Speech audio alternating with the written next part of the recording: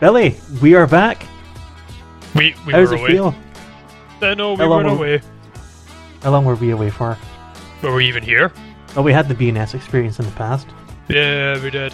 God, that was 10 years ago, I want to say. I think it was 11 When we were we sitting started in it. the finest restaurants eating soup. Yeah, it was like 2009, 2010 we created the BNS experience. And I think that was the last time we had a podcast together. A fairly successful one, I might add. I think we averaged about 300 listeners on that podcast. But anyway, enough about that. How about you introduce yourself, Bill? Should bring back the soup. That's what we should be doing. We'll get to the soup. Oh god, do you know I've said it? I'm like, do you know what we should do? Italian soup. Italian soup? Yeah, oh yeah, because it was the Italian restaurants we always went to. And then you'd have the Italian soup and we'd sit and talk about it. It was literally just, 45 minutes of us talking. Oh yeah, it was like while eating 45 soup. minutes of us talking about It's eating like- soup, yeah. And whatever Yeah, and it's TV we were watching at that time. Yeah, and it was like, why would people listen to us go, oh, that soup's nice? But then again, maybe we were what brought on ASMR. People loved that. It's like, maybe that's where the root came from, and then it's just sparkled into this whole scene of debauchery that it is today. We are the fathers of that.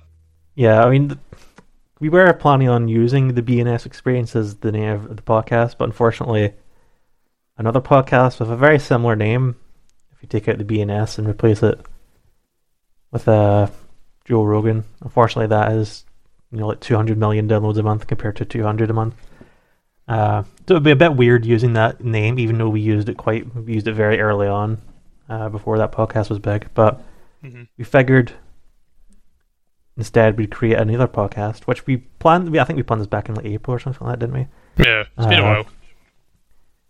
I think it was originally called a very original name, Please Stand By, which we were planning on using for a while, but then I changed my mind and came up with this other name that hasn't actively Literally being used yesterday. anywhere. Oh, no, Yeah, it 2 was days like ago or 2 or something. 3 days ago, yeah. But it's quite a good name though, because it like sums up. Because I think that actually the Please Stand By is like so universal. Because when I looked up that name, it was used by this like interview podcast, interviewing musicians and stuff like that. Then this other Twitch streamer started using that name to interview other Twitch streamers. There's this other podcast that's been using it for a few years, but then they stopped doing it last year, and I don't know what that podcast was about. But I was like, that's just, there's too many active or even recently inactive podcasts with a similar name. So I thought we'd go with this one, and it's not really been used anywhere, and I think it sort of sums up the podcast a bit better, I think, because it's more, you can tell it's a gaming podcast because it has the word gamer in it, and it has the word Nauts, and sort of the idea behind it is, I think we're Nauts not gamers. I think we're not actually gamers. We're just doing this just to see if we can get in on it. Yeah, exactly. But it's like the Nauts thing is like to do with nautical stuff, like sailors, like navigators and stuff like that. So astronaut is like to navigate through the astro, whatever. So it basically our aim is to guide people through the latest gaming stuff. But anyway, we'll go more about that later. So Billy, how about you introduce yourself and give a bit of background about yourself? Let everyone know who Billy Kelly is. Well, there you go. So Billy Kelly. I don't even know where to begin talking about myself because we could be here. I'm not kidding. We're not going to be here all day. We'll be here for the next minute talking about me. So my main background definitely comes from a retail one within the gaming industry. I won't name names of where I work, but yeah, that's been my background in the whole thing. I can get a bit of an insight of what that is, about what it's like to be in a retail sector and in this industry, so to speak. That's basically me in a nutshell. I play games. There we go. I like games. Wow, what a great introduction. And Daddy Todd is my favourite. Oh yes, of course. Yeah. Myself, I'm Sean. My background, I guess, since you started with employment, I'll start with that as well. I used to work in the financial services industry, which is a very exciting and dated industry, surprisingly. It's not as high-tech as you'd think. I was a contractor for about 5 years, and I had my own limited company, which I then shut down. And then pretty much since last year, I guess I would describe myself as a full-time in childcare, because I do that every day from 9 o'clock. I look after my little cousin, so I've been doing that a lot at the moment. So I guess at the moment in full-time childcare. And I also like games, which is why we decided to make this podcast. Yeah. I think the other reason we decided to make is we have a lot of, like, when we do chat, we do have like really genuinely very good conversations. And for like the last decade, we've been saying we should make a podcast. But we never ever really got around to it until now. And I think the tech is like caught up to a point where we can reliably record something remote. I think the problem was there was nothing really there to make it easier for us to record it without being in person to make it make it a decent podcast. Whereas now, we've got this piece of software we're using, the Riverside FM, and it has a whole host of features, which I'm going to demonstrate now, actually. So, Billy, I think I'm going to play this little song for you. Oh, thanks. Is this dedicated to me? Yes, this is your intro. Are you ready? Oh yeah. Here we go. This is Billy Kelly's intro. I've been driving in my car listening to Gamernauts. Why have I got that? I was like, that's the Top Gear jingle when they were doing the radio show. Yeah, exactly. That's I have brilliant. mine here. 2, 4, 6, 8, James May.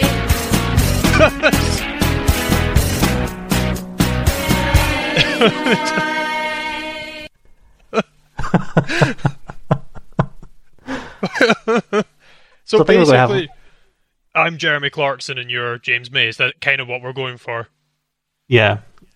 So I'll need to go with Definitely. In the Wood. I also have the actual Top Gear radio intro. Hopefully we don't get really? copyrighted by the BBC for this. I know I was going to say the BBC is going to come down hard on us now. I know, but that was like 11 years ago, that episode or something, so True. play it now. There's only one radio show, and it's Top Gear Radio. See how quickly we get cancelled for that? Such a stupid recording. That they're also, this sort of sums up them in a nutshell. Like, sort of starts off really good, then slowly gets worse over time. Yeah. As things go wrong over time, it just sort of sounds a bit twisted towards the end. Anyway, so we're using this piece of software, Riverside FM, has a whole host of features. So whenever Billy tells a really bad joke, Hey. we can add that at the end. Or whenever we're building up to something exciting.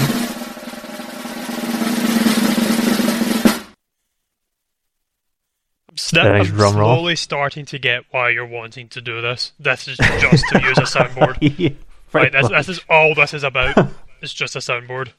It was my dream to create a soundboard. Yep. I really just want to like take snippets of things, like really stupid things either of us say, then I just randomly play it at some point.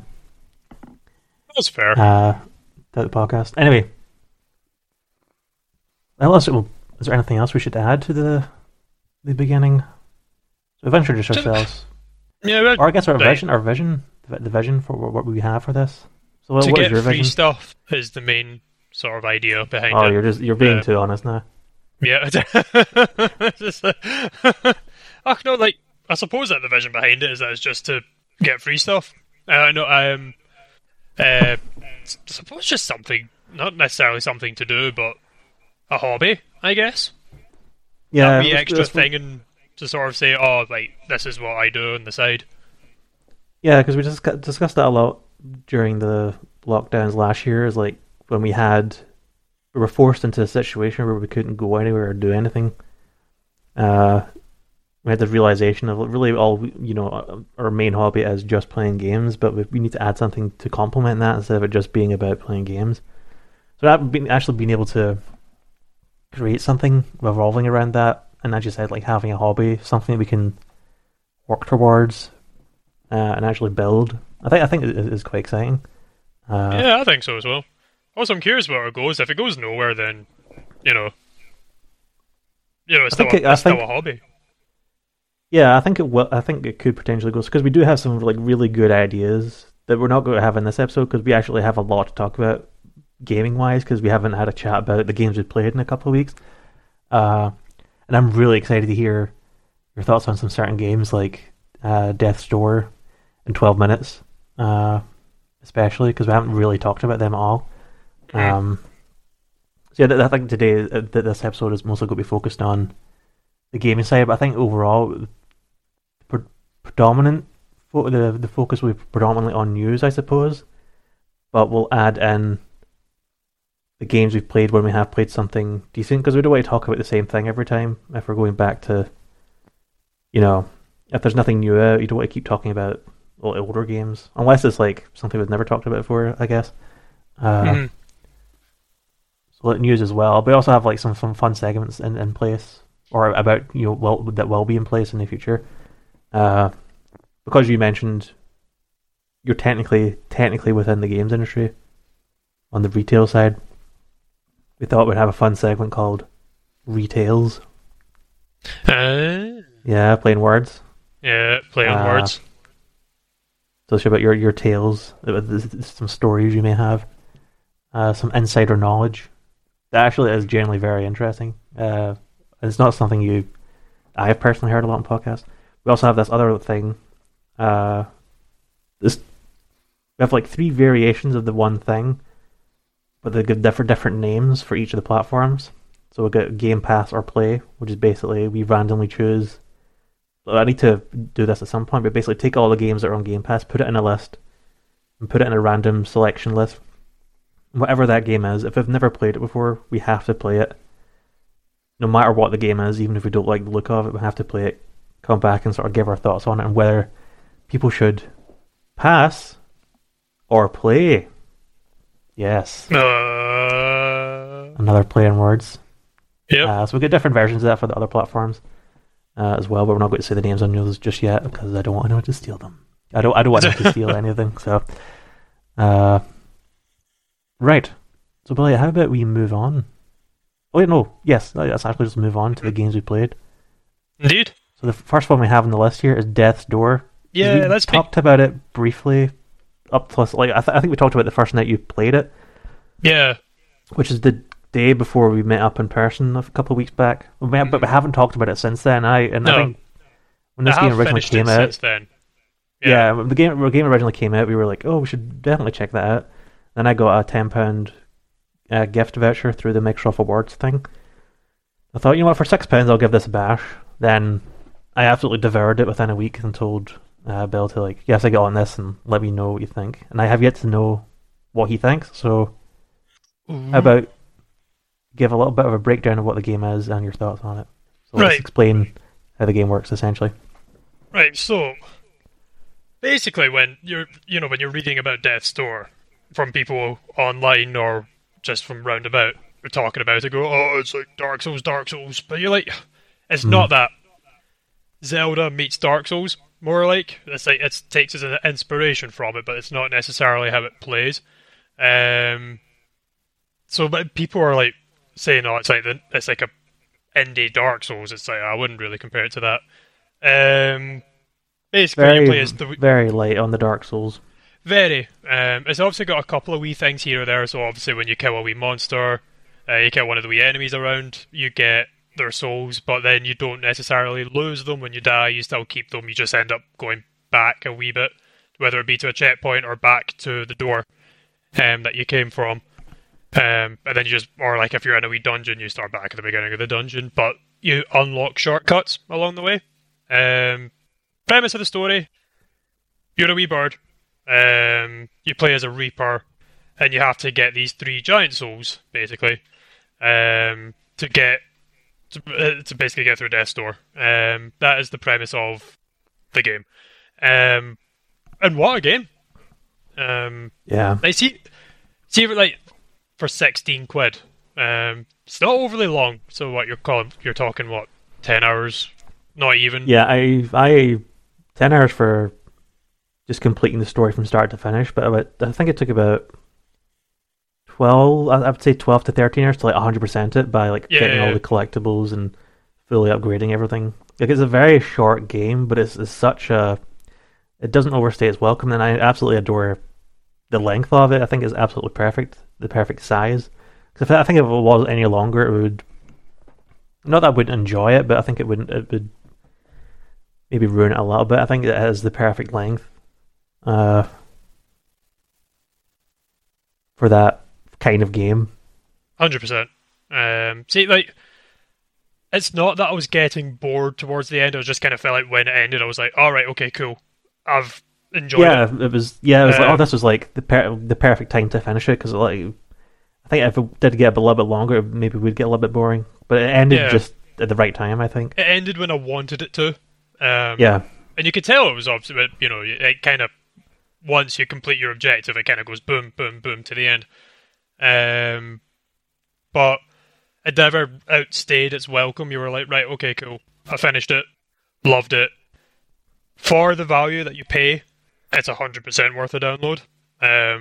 16 quid for that level of entertainment. And to be fair, it's probably not everyone's cup of tea. I wouldn't expect everyone to turn around and be like, oh, loved it. Absolutely. Like everyone said that they enjoyed it. I could probably understand why people are kind of put off by some of the stuff in it. Obviously, to begin with, it's not that the game's difficult, it's that it does become a bit challenging at times, especially the bosses. Some of the bosses in that game are tough, that you'll kind of bang your head against a wall sometimes trying to beat it. It was the upgrades for each of the items, for each of your power-ups. The bosses for them did my head in. Oh yeah, so you get to, whenever you upgrade, because you get 4 abilities. You get the the bow and arrow. Bow and arrow, a hook, fireball, and what was the other one? I don't remember the other one. God, that's bad. A bomb. A bomb. Yeah. Then whenever you want to upgrade any of those items, typically the only way you can get those upgrades is by having one of the previous abilities to get to where the upgrade is, or one of your other abilities. And they jump in this giant chest, eats you and swallows you up. Then you're inside it, and you go through like this wave-based thing, don't you? Yeah. So that's to get the new power. So you'll go. Is that to get the new? Oh, what's the upgrade? Yeah, I can't remember what the upgrade is then. So you have the 3 levels. So you get the fireball, I believe it is, quite early on, and then what happens is that once you complete a level, just before you fight the final boss, it sucks you in.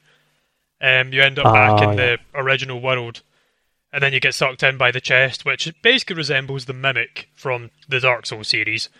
Then you have that wave-based thing, and at the end of it, you get given your power. That's right. Then there's a separate. Yeah, so it's the same boss. Upgrade each of the abilities, but the boss also has the ability as well. The boss uses the ability. Like when you're upgrading the hook, then he dashes around, and you need to kind of dodge him. But for me, it wasn't necessarily the actual power that got me. It was this swipe that he does behind you. It got me constantly, that move, so you kind of had to go hit, dodge. But to begin with, it was always just kind of like hit, and then you just get smacked out of the way constantly. Mm-hmm. Those bosses did my head in. They were annoying. I felt like they were harder than the main bosses. I'd say. I would agree. The 3 sort of main bosses in it, not including the final boss, none of them were particularly difficult to beat. Maybe 1 or 2 times you'd maybe have to go, all right, okay, I get it now. See what they do. Then once you learn what they do, it becomes fairly straightforward from that point on. It's kind of, again, it's like I don't want to compare it to Dark Souls, but it's hard not to, because it does the exact same thing. Where you're like, right, okay, that's what the boss does. So when he does that, jump here. There's you can see where that game gets its inspiration from. It's definitely from FromSoft, from the Soul series, followed by Zelda. Especially, to be honest, with the ability stuff and the shortcuts as well. Yeah. The whole thing just screams like if Nintendo were to make a Dark Souls series of Zelda, like this is what you would get. And to be honest, I would be all over that. Actually, now that I've said it, I'm like, yeah, I'm down for that. But yeah, that is that game for £16. Like I reckon they could have charged more for that, and you'd still like see at £25, you'd be like, yes. Yeah, I was going to say Still like, good. £25 is still like a nice round price for that. Yeah, for what you're getting in that game. Yeah, because I saw some people, as you said, were initially put off by because a lot of people are throwing the word Dark Souls around or Demon Souls, and a lot of people are understandably put off by that because that game just doesn't suit a lot of people. See, my But it thinking really is that the main Bill. thing I thought for them, or like for those that might be put off immediately, is that the game the game literally throws you into a big fight almost immediately. That's right. Within 5 minutes, you're in a boss fight. It's and actually somewhat difficult. Yeah, it's like it throws you into a really difficult fight straight off the bat, and I can see why people from that point on, they'd be looking at it going, no, this isn't for me. But the game changes, so it doesn't even change tons. It just once you get by that bit, then you're into the game. Like, that's just your tutorial bit. Like, oh, walk over here, and then you get the boss fight, which is like, right, okay, practice your fighting in these areas here. Practice your fighting in this area here, and then once you're done with that, you're good to go for the main game. I feel like people would have found it less intimidating if they sort of copied what. Because in terms of my Souls experience, I've watched a lot of Bloodborne and I've watched some of Dark Souls 1 through 3, but I've played through Demon Souls on the PS5. What that game does is like when you come across your first boss, it kills you. It's very difficult to actually defeat it. So I feel like if this game actually copied that, where you were destined to lose the fight, and then the person because then this other crow comes and this other crow could come and kill the boss for you, and then you'd be transported into the sort of the hub area. Well, how would you describe that area? Like, it's like the office. Yeah, it's like an office in the ether or something, isn't it? It's like you're in this floating. I almost kind of found it more kind of like old, like a very, very old-fashioned detective center. Yeah. Like that wee hub. We had all the desks, the two birds on the typewriter, and then you had the big guy overlooking everything. It felt like a very old school detective area, like detective room. Mm-hmm. So if they sort of made the actual boss kill you and someone would come save you, I think it'd be easier. But in this instance, you actually have to defeat the boss, which some people might find a little bit difficult, but it's not too bad once you understand like the 2 or 3 moves it does. Once you understand that, it's actually very easy. But another point I was going to bring up, someone I follow on Twitter who streams it, and he was complaining a lot about how difficult it is. And I have him on my friends list, and I looked through his achievements. And I think this is a game you can deliberately make harder on yourself, because I'd say so. Yeah, because he didn't go out of his way to get any of the upgrades, and he also didn't go out of his way to find. Because scattered throughout the world, you find these. How would you describe them? Like, not crystals. Like the upgrades. Yeah, it's like there's 2 types. There's one for your health and one for your magicka. The shrines, yeah, there's these shrines. There's a green one and is it a blue one or a red one or something? It's purple and green. Purple and green. So the green one is for the health, and if you find 4 green shrines or green crystals that are in these shrines, it adds a pip to your health. And if you find 4 of the purple ones, it adds another pip to your magic as well. So I looked through his achievements, and he didn't find any. He didn't upgrade his health or magic. So he went through the whole game on 4 pips of health and 4 pips of magic abilities. Yeah, so that's just making it harder on yourself. Yeah, definitely. Because once you fully upgrade, yeah, it's like there's 6 2 pips each you can earn. It's quite handy. It's quite cool that the way you upgrade your health in that game as well. Because the only way it's not like the Souls games where when you get hit, you can either lose a lot of health or a tiny bit of health depending on where you are in the game or how high a level you are. And this, like, single hit equals 1 pip off your health no matter who it is. And like the only way you can upgrade your health throughout the game is to find these seeds. Think like what you call those seeds in Breath of the Wild, as coconut seeds or something like that. Coconut, yeah, something like that, yeah. Yeah, then you plant them in these pots, and these plants grow, and you can redeem your health. But you can only use it once per run. Then after the run, the health respawns. And also the way you can upgrade, not upgrade, but I guess refill your magic. Because every time, Korok? like I think Korok seeds? Korok seeds, that's it, yeah. So the way you fill your magic back up is by hitting things, like breakable things, like enemies or like breakable items. So whenever you use a spell, like one arrow is like 1 pip, but you also have these other powers, like I think the bomb is like 2 or something, 2 pips or something like that. Bomb was 2. Yeah, so you have like these 4 pips. When you use your arrow, it's 1 pip, your bomb is 2 pips. So then you have 1 pip left, so you can only use 1 arrow, but you can't use your bomb. But the way you can refill it is by either hitting, like jumping at, this is a good way to defeat bosses, is you jump into a boss and like hit him 3 times, and jump back out. Then you get 3 pips on your magic meter, then you can use, whatever spells you want. Or sometimes within certain, like sometimes when you go through the levels or the dungeons in the game, they have these sort of fight rooms, and they have these, like, for example, in one of the first main areas of the witch's house, mansion, estate thing, witches get pots everywhere, so when you break the pots, it refills your magic up, and then you can repeatedly use your magic. Like, I thought that was a really cool way of handling that. Yeah. Instead of like having this consumable thing, like you do in like a Souls game. Whereas this is just like either hit the enemy or hit something within the environment itself. So there's a neat little thing. But again, you really can make that game more difficult on yourself by just completely avoiding all the upgrades. And I think that's what that guy did. Like, he just didn't do anything, and he went through the whole game. And yeah, I don't think he even found any additional weapons, it looked like, as well. So I think he went through the whole game. But yeah, I think he went through the whole game with his first sword you get. And the base abilities and health and magic. Mm-hmm. Which is, to be fair, towards is the impressive. end, it is impressive. I'd be banging my head out. Like, I found it quite difficult towards the end, with full health and magic. It's not even so much the health that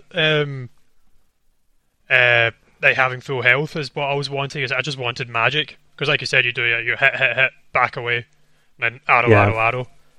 It would be nice to have a wee bit more of that. But to be honest, having 6 pips of magic was actually like an absolute godsend. Yeah, it made things a lot easier, especially when you could use the ability to throw 3 bombs at an enemy or something like that, or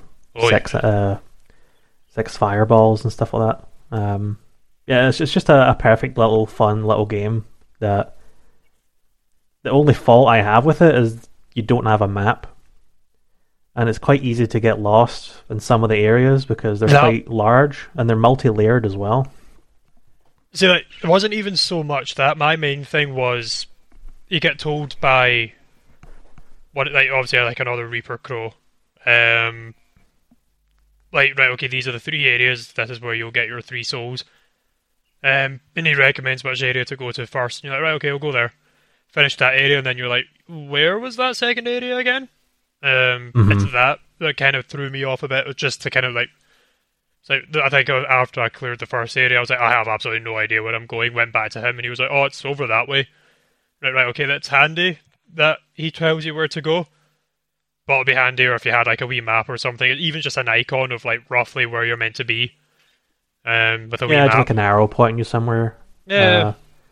You do become intimately familiar with the areas over time because you're running through them so much. Extremely, yeah. And I got to the point where I just didn't really think about where to go towards the end when I was 100%ing it. So I was like, I know exactly where to go now. So I suppose the map wasn't that necessary, but I'm the kind of person that wants to, like, because sometimes you'd see an area that you couldn't access yet, that you needed the hook ability.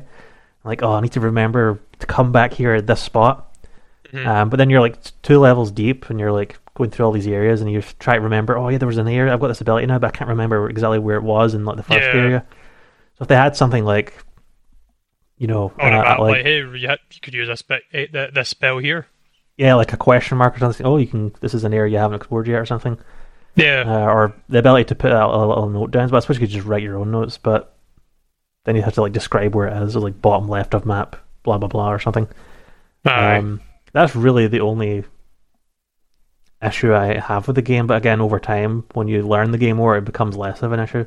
It's just initially, you feel a bit lost. But it gets easier over time, I'd say. But yeah, I think that's Death's Door.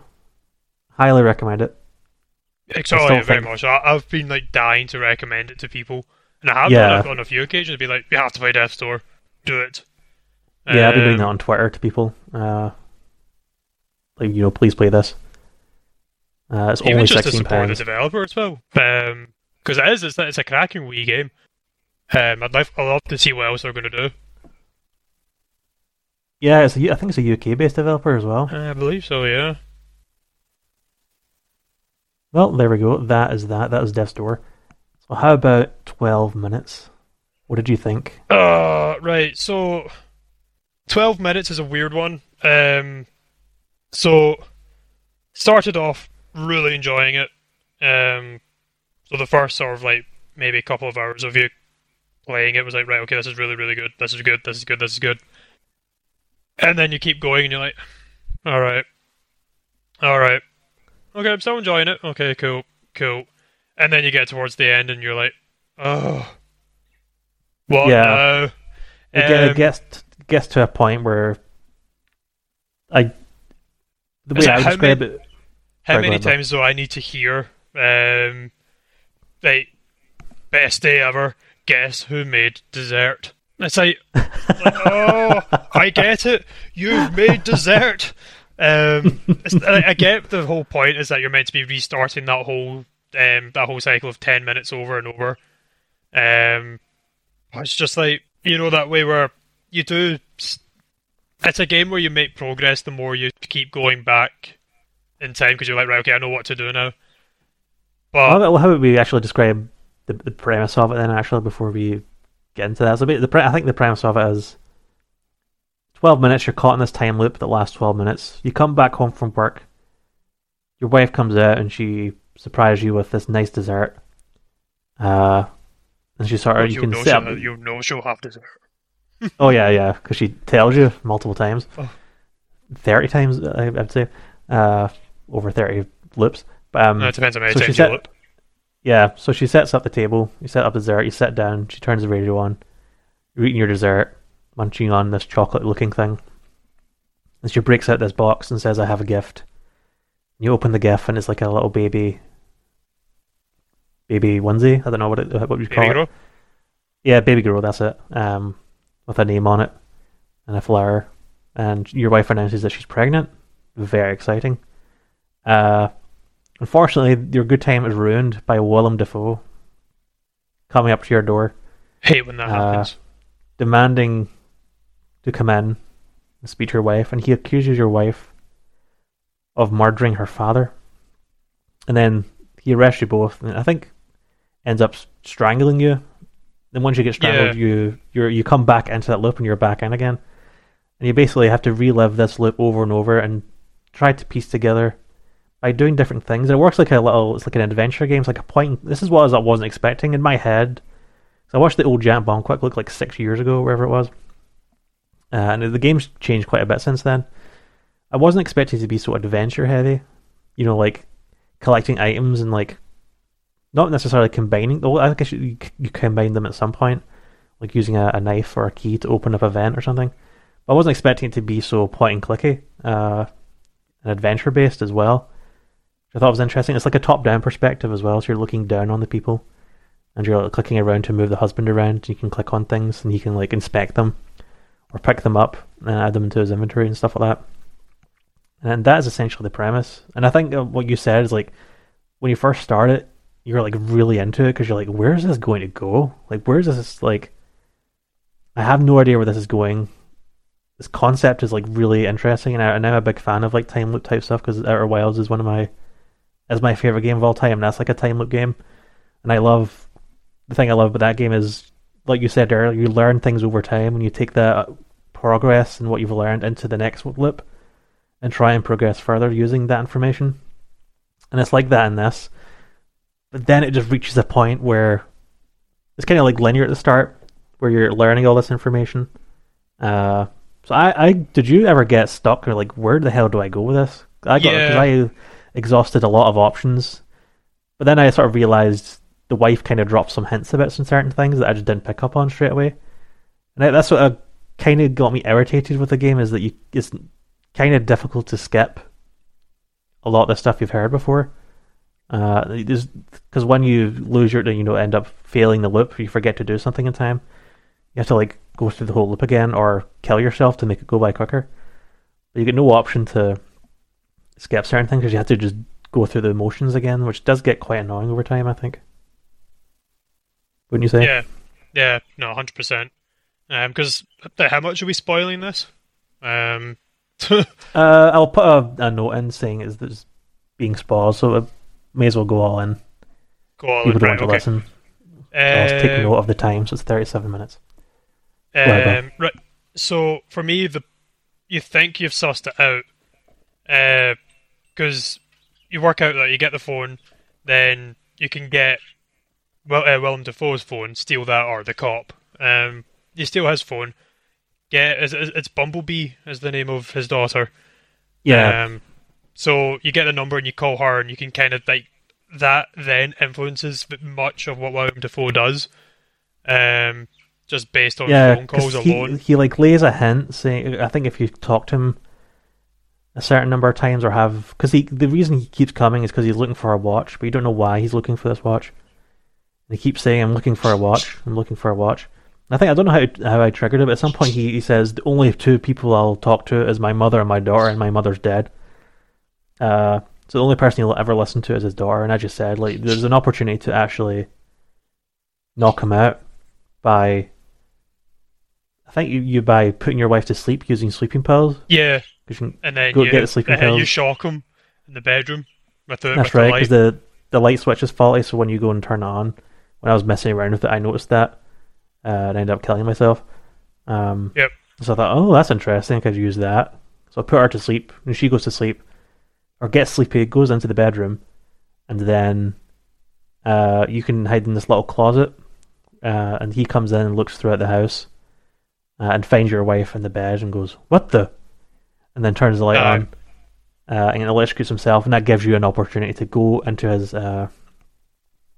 inventory, basically, and steal his phone. And as you said, call his daughter.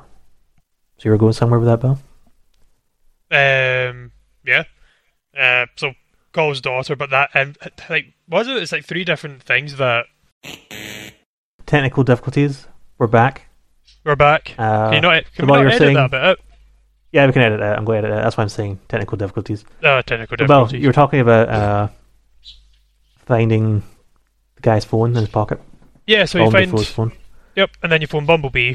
And then your choices from that point on influence the decision later on, or like influence how Willem Dafoe is going to act as soon as he arrives. So one of them, he just walks away. Game ends and loops. You're back to the beginning.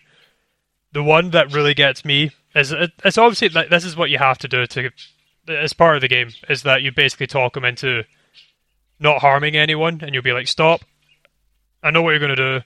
I have proof. Here it is. And then you provide a picture from the fridge. It's a picture on the fridge, and this is the proof that the wife did not kill her father 8 years ago because she was in a completely different place, hundreds of miles away. Therefore, couldn't do it. So that kind of makes you then. It builds up to like, oh right, okay, cool. We're nearly there, nearly beaten the game. And then the guy, the husband, goes, oh no, it's going to loop again. Yeah, because you think you're getting close. You think when you discover that, you think you've cracked it. When you discover it, you find that picture and you can prove. Because he comes for the watch, and the wife, at this point, you've probably discovered the watch, and you've probably told her, because you can tell her. Once you've convinced your wife that you are in a time loop and say, okay, there's this guy coming, he's looking for his watch. Because one thing we forgot to note, the reason he's coming for his watch is because his daughter has cancer. Yeah, his daughter's not well. And when you go through his phone and his text messages, you see him from text from the insurance health company saying he's behind on his payments and stuff like that, and his payments has been sent to a debt collector and stuff. So he's here to get this watch so he can sell it. It's very valuable, and the watch belonged to the wife's father. And he's coming to collect that. And that's why so once you learn all that and you can tell your wife about it, he comes, you can talk to him and convince him with that picture, and he just goes on his way. And then you think, oh, you've done it, you've solved the loop. But then you're brought back in again. And I think at that point, That's when it that's went when the downhill game- for me. because you're it's like You've exhausted all ideas, and you're like, right. That's where the game started dropping off for me, because I thought, right, okay, that's it. I've done it. I've beaten it. And then, you know that there's way a fork where in the road. there's It's a fork you're in the going, road. You're going down this narrow path. You're like, this path is amazing. You're like, where's this path going to go? And then you're at this fork where there's like 3 different places you can go, and 3 different places. You don't know where it's going to go, but you'll try them anyway. And then the path you go down isn't necessarily that great. No, it turns a bit weird. I kind of find that the game went from, right, okay, this is what we'll do, to a really good, interesting story, to, you know, that way where you, like, I'm going to describe it as visiting an art gallery. So you'll go to an art gallery. So let's say you and I, who have no artistic mind or knowledge or any sort of idea what to expect when you go to an art gallery. You can appreciate, that painting looks quite nice. Yeah, no, it's nice. I quite like it. Walk on. And then you've got someone who is artistically minded, and they'll look at it and go like, ah, yes, I can really sense the artist's despair when they painted it. The red in it really screams that they were needing help, blah, blah, blah. And you're just looking at it going, really? It's like, all I'm seeing is a flower. It's that, to me, is that after that point where you think you've solved it, it goes down an artistic path, an artistic story route, where then it starts looking into, like, sort of, it just goes really weird. It's just kind of, you're sitting playing it and you're like, I don't know if I can keep going with this. This is just, like, going a bit bizarre. And then things start clicking together about who you are as the husband.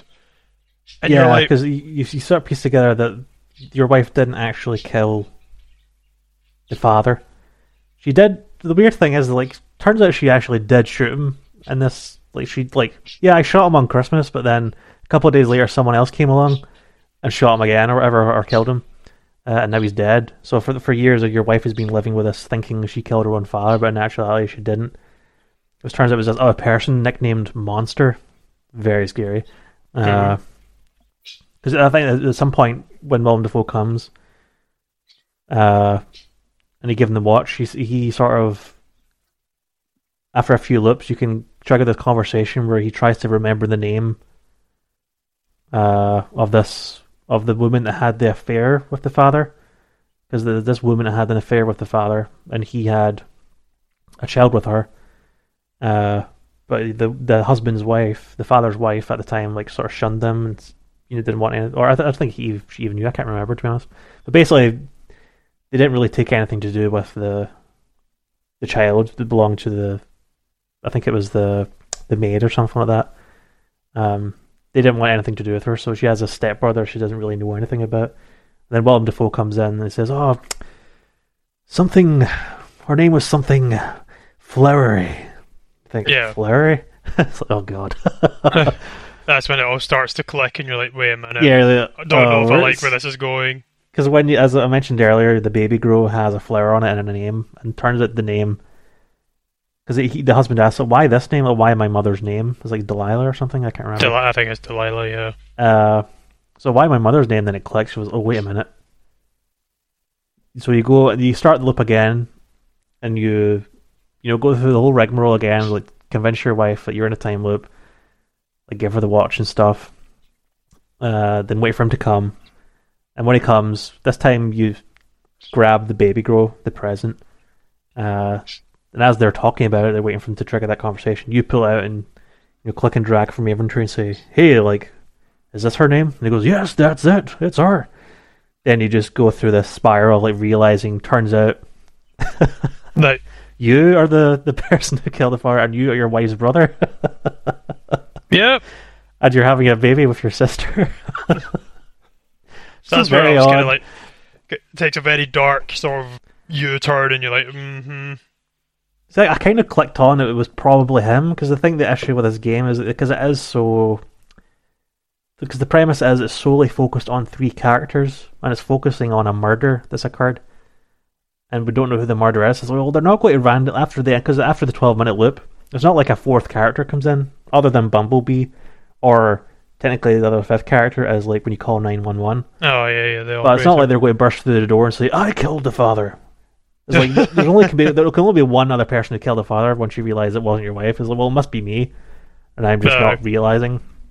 So it's like you've got no option. The twist sort of is very obvious because there's only 3 characters, and it can only be one of those 3 people. And they can't just bring in a 4th character within that 12 minutes that didn't appear before. So it was like they kind of wrote them, like cornered themselves into this, basically being forced into the situation where they have to make you the killer. But I don't think they had to add in the whole baby angle and make it incestual and stuff like that. I thought that was a bit strange.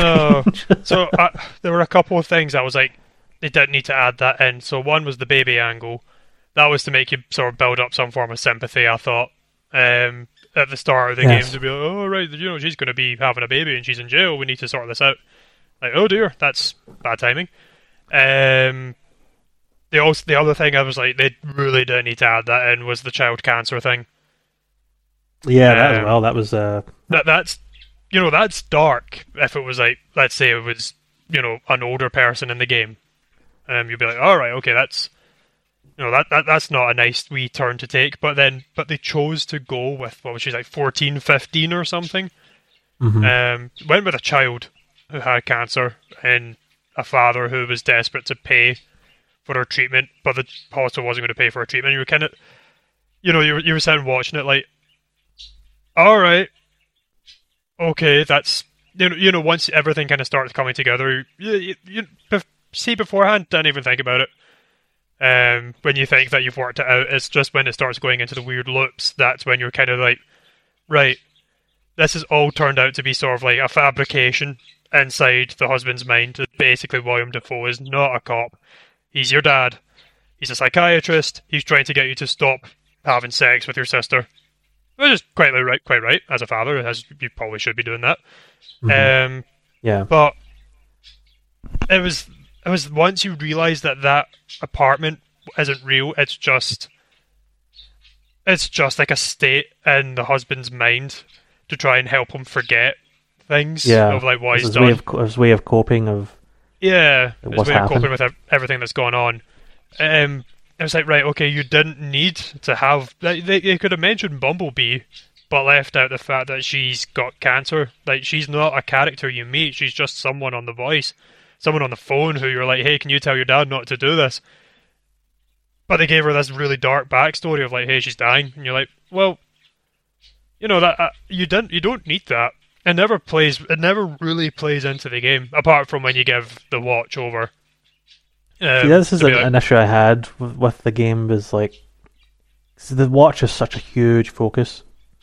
So I need that watch. And he's always coming, he's killing people for this watch. He kills your wife at some point if you play it in a certain way. Oh, yeah. So what I did, right, I was like, okay, you know what I'm going to do? You've got this table, because it's sort of like a studio apartment type thing. You got this table. I thought, I'm going to put my wife to sleep, put her in the room, turn the light off, shut all the doors, take the watch first, shut all the doors so you can't see the wife leaving the room, put the watch on the table and turn the big light on and hide in the cupboard. Right, so I thought, let's try this. Maybe he'll see us just leaving the watch out on the table, because when you're in the little closet thing, it's in the first person view. Yeah, you can see what he's walking around and what he's doing, and I recognize the pattern. So he comes in and he like goes to the bathroom, goes in the bathroom, checks the bathroom, comes out and goes towards the kitchen. At some point, he's standing in front of the table, directly looking at the table. So I thought, maybe if I put the watch there. And this is when I was trying to figure out what to do, and I couldn't by this point I couldn't figure out how to kill him. So I thought, I'll put the watch on the table, turn the light on, I'll put the fake candles next to it to light it up even more. So I was like, I'll do this, I'll do that. It's very obvious that this watch is sitting right here, and he's standing right in front of it, looking at it, and then just walks away from it. I was like, that kind of ruined it for me there. I was like, I literally placed it on a silver platter for him, and he just didn't pick it up. The game's just like weirdly janky at times as well. Like the character animation, it reminded me of the old Sims when you're like telling your character where to go, and you can like sort of see them walking and like clicking into the animation to do the thing, you know. Yeah. Sometimes I get caught because once you do so many loops, you get used to what to do. So I always used to hide in the cupboard first and like immediately call the daughter, and then I'd go back out and like try and set everything up. And by that point, the wife's in the bedroom, like reading on her little chair, and she realizes you're home. And she got caught in the door frame a lot for me when I tried to get in there to like, because I wanted to get in there to turn the light off in time, because sometimes I couldn't get by her. So stuff like that, and it gets to a point, like as we mentioned earlier, when you get stuck. The game's a point-and-click adventure type game, or similar in mechanics-wise. It becomes more of like a guess and drag. So like, let's take this and put this here, see what happens here, to like figure out where to go and stuff like that. And one thing, because before that, because I've been waiting for this game for a long time, like 6 years or so. When I read up about it, they said this is like a 6 to 8 hour game. And I thought, wow, like where is this game going to go in between 6 to 8 hours? Like it could go anywhere. And I thought it was good because have you ever watched? You know the concept behind like Groundhog Day, don't you? Is the similar thing where the guy he's trapped in a time loop. The time loop is like a day, 24 hours, and the majority of that film is like the guy realizing he's in this time loop and he's like losing his mind. It's like he can't cope. He's like, oh my god, like I'm going through the same day over and over again. And he gradually, over the course of the film, begins to accept, okay, I'm stuck in this time loop. And it's the same with Palm Springs with like Andy Samberg as well. Like it's like 20, like he's caught in a time loop with this other woman for like a day, and he goes through the same thing where he's tried every way to kill himself, blah blah blah. But then he comes to terms with the fact, okay, I'm stuck in this day-long time loop. And this, literally after the first loop, you're suddenly fine with being caught in a 12-minute loop. Yeah. You don't really question the fact you're caught in this loop. So like, well, because you can, as I was talking about the guess and drag thing, so I wonder if I just try and kill myself. So then, like the first time you try, he's like really hesitant. Then you try again, and then every time after that, he's just like happily killing himself or his wife. You can kill your wife as well, which is pretty dark. So like they just like, oh, shouldn't do this, then stab. Then literally every time after that, he's like just content with stabbing himself. I thought like when you do it, it's like, oh, that's becoming easier. Like, all right. Yeah, so in my head, I sort of imagined it like the 6 to 8 hour long game where you're at first you don't really have much control, but he was going through the motions of like watching this character deal with the fact that he's caught in this time loop. I thought it was a missed opportunity. I thought they could have really went in places with that, where you try, you go down this dark path of like finding ways of killing yourself, like jumping out the window or like drowning yourself in the toilet or something, or that kind of thing. But they didn't really go there, and I was kind of disappointed with that. They kind of settle into the fact you're in a time loop very quickly. But I feel like if it was any other human, you wouldn't cope with it that quickly. Mm-hmm. You'd be caught in this like dire straits, basically, where you're like, I need to get out of this, and you'd try everything possible for ages. And 12 minutes isn't a long time to come to terms with that. No. Compared to something like 24 hours in these other, like Palm Springs or Groundhog Day. And I also got to a point where, because you're going through the loops so many times, like, because you're really into the story at first and the characters, and like you're always talking to your wife and asking her about her book, and trying to get more dialogue out of her. So it got to the point where you stop seeing them as characters and more of like pieces of a puzzle eventually. So like, okay, let's try and get you to do this and do that. Because you're going through the motions so many times, that 12 minutes over and over and over and over and over, you kind of just stopped caring at that point that you're having an incestual relationship with your sister. It's weird. But I still enjoyed it though. I love the concept. It just didn't hit the mark for me. It kind of fell off at the end. Yeah, I would agree with that. It's a shame, but I would still recommend it. It's on Game Pass. I mean, you can't go wrong. Yeah, if you've got Game Pass, definitely. It's definitely worth a bash. Oh, 100%. I don't know if I'd be like, if someone went, oh, what do you think of 12 minutes? I probably would just be like, it's alright. Don't think I'd be saying, it's not like the Death's second Door where coming like, you must play this. Yeah, Death's Door, have to play it. 12 minutes. If you want to play it, then I wouldn't stop you. It's not a bad game, but it's not one that I would be like, oh, you need to rush and play this. It's amazing. Like, it's mind-blowingly good. It's an average 6 out of 10 for me. Oh, and yeah, I think that's a fair score. I think if it was a little bit more polished and didn't go down that weird path. See, like, my thinking is that they've got these really big names. So you've got like James McAvoy, what's her name, Ray from Star Wars, Daisy Ridley. Daisy Ridley, and Willem Dafoe. It's like, that way is like, it almost sort of feels like they blew their budget getting the three of them. And they're like, right, okay, cool, we've got some really high profile names, but we now need a game. And we'll need to try and make something a wee bit sort of out there. And they have. Just maybe a wee bit, they pushed the boat out and the boat never stopped. And it kept going. It just got a bit weird. Crashed into an iceberg. Crash into an iceberg, it sunk. It was going so well, and then crashed into an iceberg. That game is the Titanic, confirmed. It was nice until it crashed into the iceberg. It's been 84 years. It's been 84 Caught in years. this time loop. Yeah. I remember the first time loop 84 years ago, and I'm still trying to work it out. Yeah. A bit depressing. Yeah, I thought Daisy Ridley's and James McAvoy. You honestly couldn't tell it was them. I couldn't tell really I couldn't tell it was James very- McAvoy at all. Yeah, they're really good at the accents. Decent performances overall. I feel like it's not necessarily their fault. I think it was just the direction of some of the voiceover was a bit off at times. Mm-hmm. For example, when your wife is like being manhandled, or not being manhandled, but walking out the door. Because sometimes there's a point early in the game where you try to convince your wife, you tell your wife that you know all about the murder, and you convince her you're in a loop. There's like some trigger where you accidentally, like, she just doesn't want to talk to you anymore and says, "I want to leave," or wants to walk out, and she's like sobbing and getting ready to walk out the door. And if you just keep clicking on it, it just goes, "Babe, babe, Yeah, babe. babe, Babe. babe, babe." Or like when the cop is like tying up your wife as well. Sir. Sir. Sir. Click on the wife. Babe. Babe.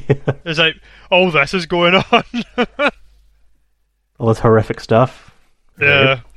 Babe. But yeah, it's a decent little game on Game Pass.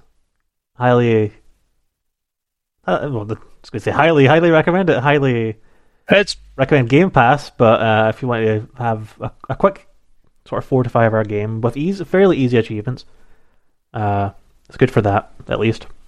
I'd say so. For your achievement Yeah. hunters, go for it. Definitely. So I'll go next. So- I've got a couple games here. Oh, sorry, Bill. Go ahead. Do you want to say I something? was going to say what I would like to talk about next is the Call of Duty Vanguard Alpha. Okay, let's do that. Definitely. Because so basically it was one game mode, wasn't it? Champion Hill. Was the Yeah, name I of the had game no. mode that you I got. because I went into this alpha thing thinking it's just going to be deathmatch. I was and thinking that suddenly- as well. Just like one map or one or two maps on Team Deathmatch, and that was going to be your whack. But they introduced this new game mode called Champion Hill. Basically, the premise of it is that it's was it 8 teams of 2, 6 teams of 2, 6 2 teams or of 2. I 3, think it yeah. is. There's a few up and 6 they added later on. Yeah, so they had duos and trios. When I played it, well, no, trios was live when I was playing it, but I only played it in duos. You had duos and trios, and you had 6 teams of 2 or 3 battling it out in a tournament style, very quick matches of Call of Duty. Yeah, because you're in this, Brilliant. like, you start off in this sort of hub area where everyone's like, there's like these 4 chests where you can upgrade your weapon, your perks, or I can't remember what the other 2 are, or your armor, that kind of thing. So everyone starts there, and it counts down, and everyone's put into these like 4 maps, or 4 or 5, 6 maps maybe, that surround this hub area, and they're like mini Call of Duty maps, and it's like 2v2 or 3v3, and you have a set amount of lives, and you have to try and survive for as long as possible without losing any lives. And basically, you go through these cycles where the match lasts for a certain amount of time, try and take out as many lives as possible of the opposite team. You're brought out, and you can collect cash in those little maps. You're brought out and you can upgrade your ability, your perks, or buy more armor, or even while you're in the game as well. You can like push R on the left on the D-pad or right on the D-pad and upgrade your gun. That's another thing you can buy in the hub area is guns. And you basically just go through that until basically there's only 2 teams left and you're battling it out. Genuinely brilliant. Yeah, I thought it was a really interesting mode. Because I was not expecting it. Because when I loaded it up and was trying it, I was expecting it to be so you've got 12 lives, and it's like 12 lives per match. So it was basically you had to fight it out. Lose the first team, first team to lose always 12 lives would progress into the next, and you begin again 12 lives. But it's 12 lives total from beginning to end, and there's extra lives hiding around the area, or it's like one per round, I think. You get 12 lives on the duos and 18 on the trios, I should say. Right, 18 on trios. And there's an extra life that you can find on the arena, or you can buy an extra life in that hub area. So I didn't know that. I didn't realize that. You can buy extra lives, but they're really expensive. So you need to do a lot of murdering to make sure you get your money up to buy them. So it's not really necessarily a game of who can kill the most. It's a game of how do I preserve the 12 lives that I've currently got to progress into the next round. So you've got this balance of like, right, okay, I need to kill them to make sure that they lose lives, but I need to make sure that I'm not running around like an idiot in plain sight. So then I'm sacrificing some of my precious lives, just for the sake of trying to kill them once or twice. The way I was kind of looking on it is that if I came across a team who were genuinely very good, stay back and try and defend. Yeah, you have to guard. It's not like deathmatch where you can just run around and you can just it's like first team to 75 or something. Yeah, your lives matter. Aye, it's like what you losing a life costs you dearly. So it's this sort of like this fine balance of like I need to go kill the other team while defending my 12 lives. And then you'll get someone in your team who just runs around going when they just keep dying. They haven't quite grasped the importance of the 12 lives that you have. Obviously, it's an alpha, it's a new game mode. People probably didn't really know 100% what they were doing. I didn't. No, I didn't either. It took me 2 or 3 rounds to go like, right, okay, I get it now. I even still, like, while the alpha was on, I hadn't quite worked out 100% how I wanted to start and how I wanted to end. Because you can buy different perks, you can buy grenades or armor packs, that kind of thing. But, like, if you kill someone, and I think it's only once they're out, as in, like, that's them, they're out of lives, you get their loot. That's right. So if they've got an upgraded gun to max, you get their upgraded gun. So it's handy. Then take into the next round with the other team. Yeah, that is then with you. You pick it up, and that is then you're gone. And they get like their money and stuff as well. So it's quite like obviously the further you go, the better chances that you're going to end up with something decent. But no, it's good because it's a game mode that I thought was quite well designed for everyone. So, regardless if you're 2 or 3, you can either play it as kind of like kind of laid back, kind of like, right, okay, we'll just have a couple matches of this without really thinking too much about it. It doesn't matter. Or you can be really coordinated with it and be like, right, okay, we're going to focus. It's kind of like a game mode for everyone. Because that's the kind of thing that if you compare Champion Hill to Warzone, for example, Warzone's very much like, I'm focusing on this 100% and I'm going to snipe that guy from across the map. It's like you're 100%. You have to sweat on it. You have to be like, right, murdering many people. Whereas that was like, all right, okay, I came 4th that time. That's not bad. I'll take that. And then you move on, and you're not getting annoyed by it because you're killed in the first 100 people. Yeah, exactly. And I actually managed to win my first match as well. I came second. Because I didn't actually realize you could buy lives, so I was wondering why we were suddenly constantly surviving despite it being very low in lives. Yeah, you can buy lives. Yeah, I didn't realize that. But yeah, I came away from it thinking that's actually a really cool. Because I was going in expecting it just to be deathmatch. But actually Yeah, came 'cause it away with usually thinking is. this is. Yeah, exactly. There always have been. I don't think there's ever been a Call of Duty alpha or beta that doesn't Don't have a think so. deathmatch. I'd imagine the Um, beta will be deathmatch. I believe it is, yeah. So I saw some negativity on Twitter, but I think, like you said, I think it came a lot from people just not understanding it and they wanted deathmatch because that's the default where you go. But I thought it was a really fun little, really well thought out. It was clearly a lot of effort was put into thinking how to make this work, and it's something very different. I've never played in any other game, any other COD game especially. Um, it's good. It's kind of got me a little bit more. I wouldn't say excited, but I'm more intrigued about where this game's going to go. Yeah, Yeah. I'm curious. I'm really excited by Vanguard though. Like I was Yeah, excited about I've- Cold War, but I'm really looking. I think it's just the whole World War II thing. It's like right, okay, finally we're going back the way.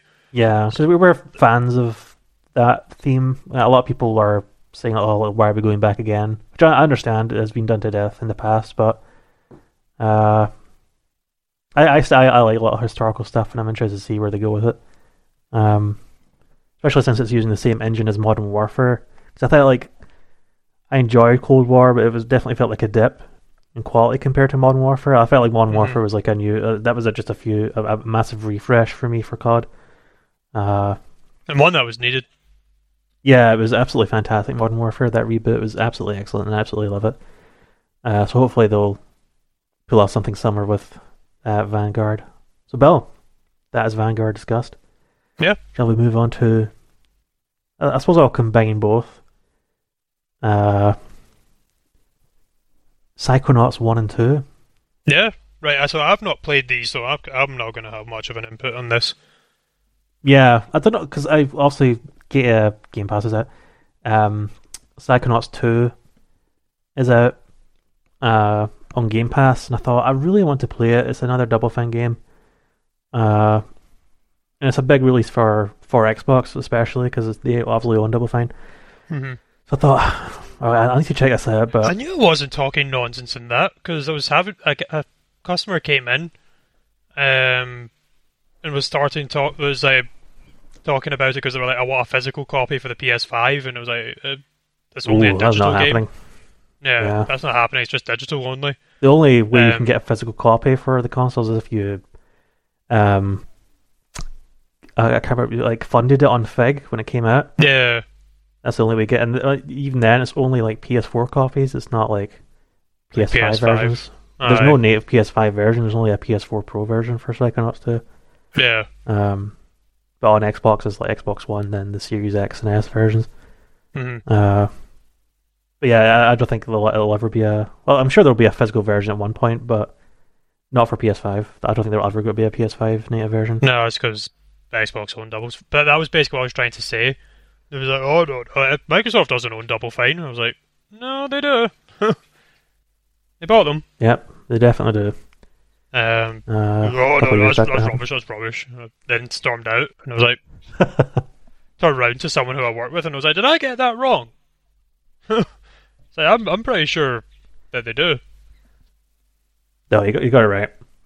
because I knew it was out on PlayStation, but Yeah, that'll probably be the last time they'll release a game on PlayStation. They couldn't, because they when the Fig thing came out, like they promised PS4 and Xbox, and also they couldn't take that away when people funded it directly. And I think they even receive a portion of the process depending on how much they funded. So you can't like say to someone, "Hey, I'm going to invest in this PS4 version," then take it away from them when they've invested in it and expect some amount of money back. So that's why they couldn't. They were sort of contractually obliged to keep that version in. But going forward, I can't imagine there will ever be a Double Fine game on PlayStation again. no. Speaking of Double Fine, Psychonauts 1 and 2, as I said earlier, sort of inspiration to play it was knowing that Psychonauts 2 was coming out. I've always heard about Psychonauts 1, but just never played it. So I thought I'll load it up. It's on Game Pass. And the initial impressions, I love the Series X. So that was Because just because it has the auto HDR, and up-reses the game to 4K. So the game, like for a 15, 16-year-old game, the game looked good. The game really popped, and it's quite a colourful game. So having that, just playing it natively on the Series X with a high res and auto HDR is absolutely fantastic, and I think that made me enjoy it more. But yeah, it's basically about this. You play as this little character called Raz, short for Rasputin, and he's fled the circus and he tries to sneak into this camp, but he's caught by the Psychonauts. And they agree when you sneak in. They agree to let you stay there until your parents come, but they refuse to let you take part in any of the Psychonauts activities. But they do allow you to take part in this thing called basic braining. It's because basically the Psychonauts camp is a brain training camp. So you go through this basic braining course, and the way that works is you're introduced to this sort of old war general guy. And the basic braining is he gives you this little door, and you throw the door on his head, and the door opens, and you can go inside his mind. And you go inside his mind, and inside his mind is themed based on his mindset, basically. And his head is, because he's an army war general, and in his head, a war is happening. That's basically the tutorial level. So it's a platformer. You're jumping around, and as you're going through the level, you collect these. There's a lot of collectibles. So it's very collectibles heavy. So there's these collectibles called figments, the astral figments, which are like little pictures, sort of like thing of themed in where you are or what's happening, or themed on his thoughts. You also come across these little suitcases or purses or duffel bags that cry, and they're called emotional baggage. Which I thought was funny. And you have to find these tags. And when you find the tag, you have to attach it to emotional baggage, and the bag stops crying, and it gets all happy and floats away. And the other collectible I mentioned, the figments. When you collect 100 of them, it upgrades. You can upgrade from 1 to 100. And if you collect 99 of them, you upgrade a level. And if you collect so many emotional baggages, that also upgrades your level as well. That's basically the premise of the game. You're going through into people's minds. But my main issue with the game at the very beginning is that it forces you to grind to find these thing called arrowheads, because the camp is built on this ancient burial ground, Indian burial ground. And when you're running around, you see these purple sparks appearing. And the purple sparks, when you go up to and push Y, these arrowheads, and these arrowheads are this currency to basically buy things in the shop. And you have to find 500 of them, and whenever you pick them up, it only gives you 1 or 2. So I thought, oh god, and the thing you want to upgrade, upgrade. In Clarkson's farm where he's walking around with those 2 rods, and they when you're near, he's looking for the water.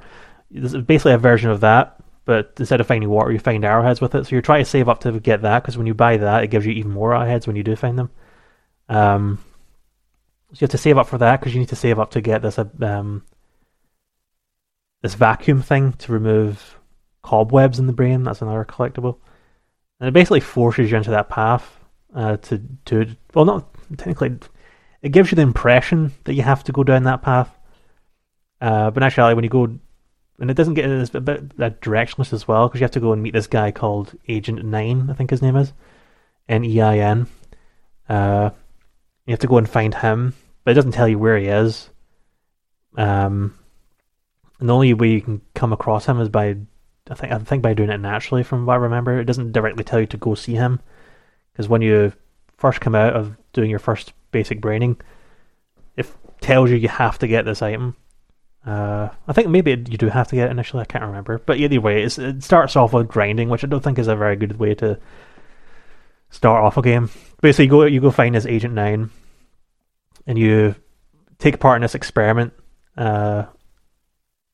where I can't remember exactly what the experiment is exactly. It's this, you go into this mind thing, this brain thing. A lot of focus on the mind, obviously. And when you're in there, you come across a vision of this doctor. This doctor Loboto is this old scientist who's extracting people's brains. And you have this vision, and you tell people that they refuse to believe you. And you come across these other teachers as well that you try and convince. And then when you're talking to them, they give you different abilities. And you go into their minds. So you meet your teachers. I can't remember. I think can't remember what one of the teachers' names is. Millie or something. I can't remember. So you go inside her head and you learn this ability that allows you to jump even higher and stuff like that. And once you've learned all the abilities from your teachers, sort of the story progresses. And this is where the game really shines, because when you jump into each person's mind, it's like just a completely different level with different mechanics in each level. So one of my favorite ones is when you have to go under the ocean in this bath sphere thing.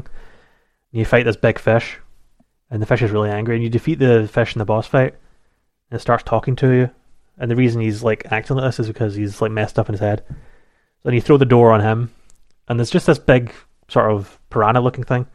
You throw the door on his head, you jump in, and suddenly you're basically King Kong in this metropolis. It's called Longfishopolis.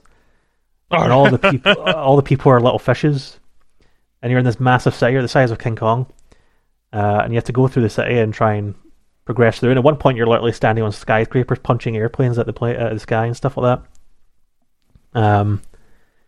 Which I thought was really neat. Like each level was just so unique and like something I've never really played in any other game until I played this.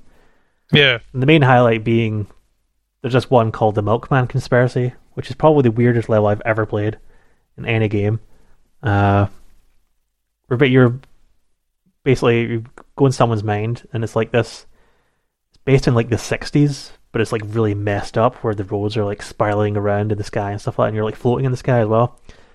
And all the people are like those, those G-men from like that have the hats and the glasses on and stuff like that, and like the XLs and that kind of thing.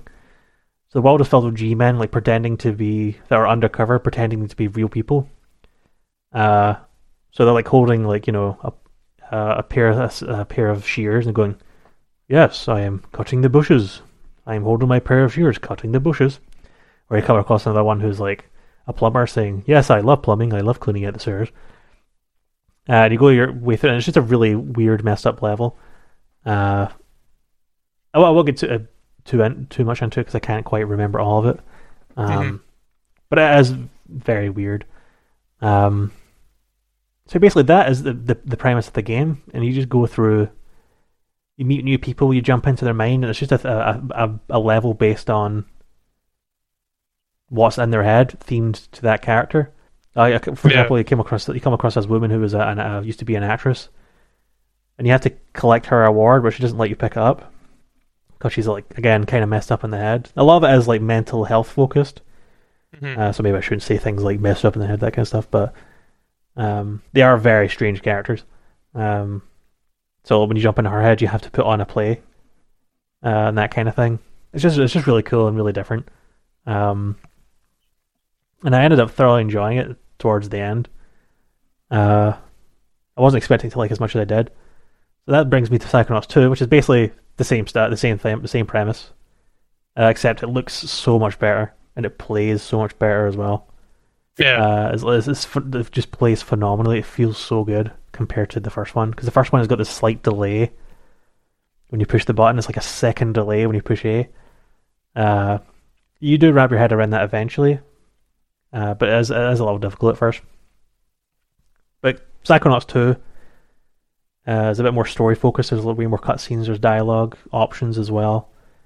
I genuinely think Psychonauts 2 may end up being my game of the year. Oh, really? I can't get over how good it is. It's a really special game. It's just so much better in every single way. And I went in not with the highest expectations, because I was kind of thinking, I wonder if they're going to do the same thing again, but it'll just feel a little bit better. But they are kind of doing the same thing again, but it's significantly better. They've really nailed it, and it feels... The quality of the levels alone is significantly higher than the first game, because there's some levels where I was like, I'm not enjoying this. There's like 2 or 3 that I didn't really... That play one I mentioned, to put on a theater performance, I just really didn't like that. I like the concept of it and the idea, but the execution of it wasn't that great. Yeah. But this is so much better. Like, you meet your family and stuff like that. You join the academy as an intern, and you have to like prove yourself, and you go on missions and stuff like that. There's more like hub areas, larger hub areas that you can explore, and find collectibles. These psi cards that I forgot to mention. If you find 9 psi cards, that also upgrade your level as well. There's more abilities because you can switch. The abilities are tied to like RB, LB, and the 2 triggers. And you can. There's like 4 abilities you can have actively at once, and you can switch them out. So there's one where you got this ball thing you can run on. There's one you can shoot outside bullets. There's one where you get this hook thing that allows you to pull enemies towards you, and there's one that lets you create fire. This radius area of effect fire ability thing. And as you progress through the game further, you get more and more abilities. And you can switch them out at any time. It's just excellent, and it's honestly worth playing. It's worth playing for this one level featuring Jack Black. That's all I'll say. He's excellent. Say no in the more. game. Say no more. He is. That level is absolutely stunning. My jaw was on the floor at how good that level looked. I thought, oh my god, this is absolutely gorgeous.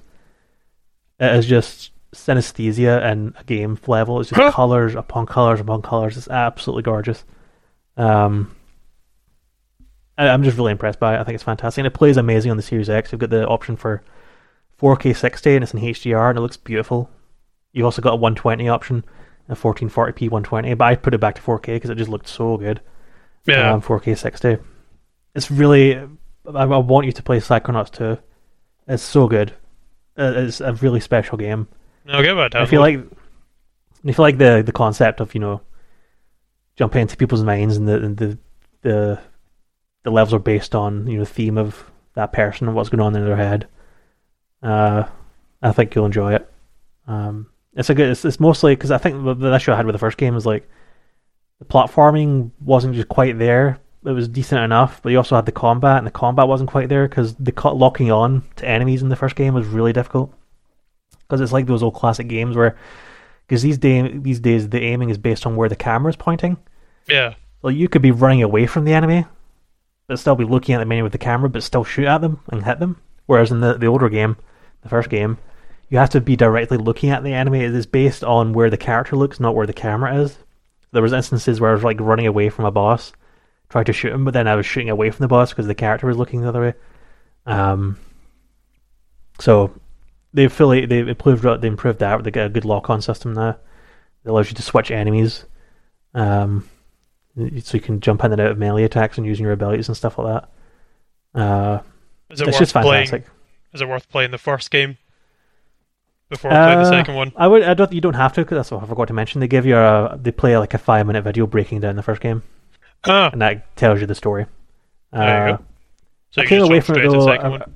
Yeah, you can jump straight into the second one and not feel like you have missed too much. The story, there's not a lot of story in the first game. You can just jump into basically the premise of the story is, your every video game story where you fight your way to the boss and defeat try and defeat the boss.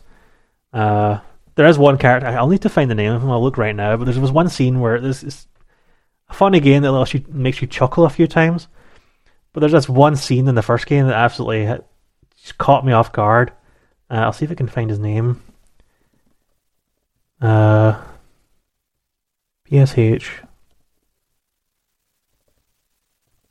Knots. What's his name? Mr. Pokelope. So at the end of the game, you meet this character, and she's like, "Oh, can you please save my Mr. Pokelope?" It's this little turtle with a little crown. It's like a little sapient turtle. And she's close friends with Shigor, which is this sort of Igor looking as the female version of Igor, basically, because she's the assistant to the doctor. So she's like, "Oh, please find him, please bring him back." So you go get him. Cute little turtle. You lure him with cake, and you rescue him. And she goes, "Oh, you found him!" And he picks her up, and says, "Oh, I missed you so much." Mr. Pokélop, I miss you so much. Then he goes, "Don't worry, baby, Daddy's home. Oh, God. Daddy's here." Whoa. I wasn't expecting that. So I was like, whoa. "Don't worry, baby. Daddy's here." Baby. So I was not expecting that. It just really caught me off guard, and I thought it was very funny. So it's worth watching that scene. Yeah, you don't need to play the first one. You can just jump straight in the second one and just have such a good experience with it. I highly recommend it. The only issue I have with it is the map. The maps are awful, but it's easy to navigate around the areas and figure out where you're going because everything's got like big neon signs and stuff. So it's just like a mind map where it shows like sectors, but it doesn't show exactly where you are. So it shows you sectors where you've been. And some of the sectors are grayed out because you can't get to them yet because you don't have the ability yet to get there. Mm-hmm. But yeah, other than that, like I'm just absolutely loving the game. I think it's just fantastic. But yeah, that is Psychonauts. Oh, good stuff. Definitely, I'll give it a bash on the back of that. You've Yeah, I mean, convinced it's me. on Game Pass. Like you can I mean, give you it. would If it's not for daft you, not to. or if people out there, like if you've got Game Pass, give it a bash. And even if you're a PlayStation player as well, like, it's worth picking up. Like it's such a good, just because it's associated with Microsoft and you don't want to play it. Like I put that aside and just play this game. It is excellent. It's probably one of the strongest games they've made. It's just such high quality. I And mean, Brutal Legend isn't? well, they're very different games. Yeah, I can imagine. Though Jack Black, his talents is put to use. That's all I'll say. That's good. Yeah, he's fantastic in it. The story arc is excellent. It's yeah, good use of Jack Black. That alone makes it a fantastic game, in my Yeah. opinion. Oh, even if it was a bad game, it would still be the best game this year. Of course, Jab Black. Yeah, because he's just in it, and he's there, yeah. he's so good at everything he does. It's amazing. Yep. Daddy Jack. It took me a while to click on it was Jack Black as well. I was, oh wait a minute, this sounds awful like Jack Black. That smooth yeah. voice sounds familiar. Exactly. He's excellent. But yeah, Psychonauts 2, everyone play it. And you as Yeah. well, Bill. Okay, I will. So you've got another game you want to talk about, the final Right. game, Yep, before we so... move on to another discussion? So... One I'm just going to bring up was Aliens Fireteam Elite. Whoa. It's a weird one because it's not really one that I could sit and talk about for ages like you've spoken about, like Psychonauts. Imagine playing Left 4 Dead. Right, got that image in your head, you're playing Left 4 Dead but in third person. A decent third Yep. person at that. Right, now imagine that you're playing Gears of War. Got the image of Gears of War? I do. Right, blend them together and you've got Aliens Fireteam Elite. That is basically that game in a nutshell. Right, we're done. It's basically it. So the way the game works is that you start off, you're given you've got 4 missions that you need to do.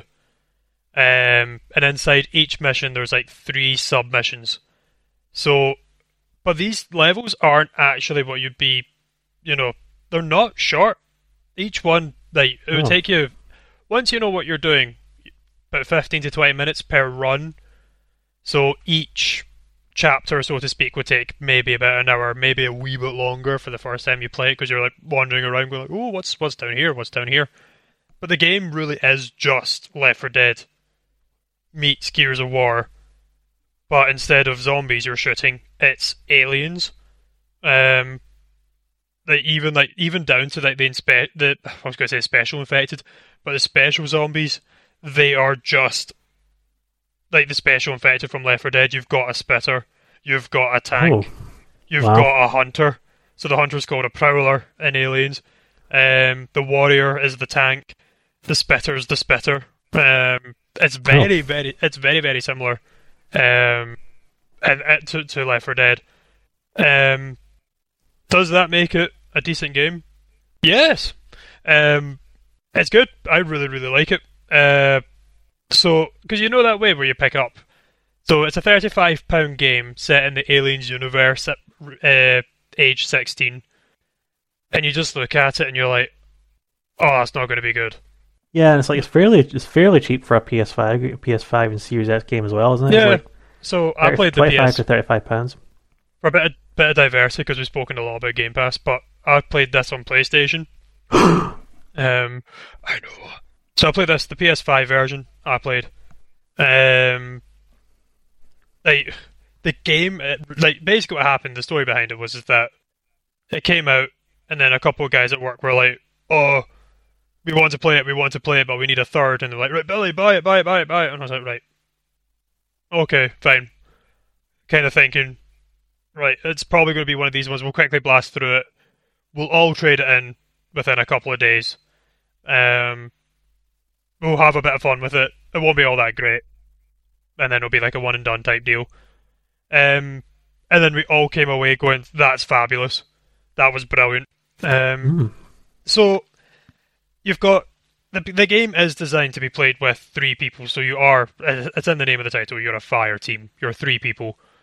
Even if you can play the game solo, so when you join a mission, you can either go straight into a public lobby and it match makes with 2 random people, or you can play with AI. But the game actually tells you whether, because there's a whole pile of different difficulties, and the game actually does say, right, AI decent on easy, AI will do a job on normal, AI is useless on hard.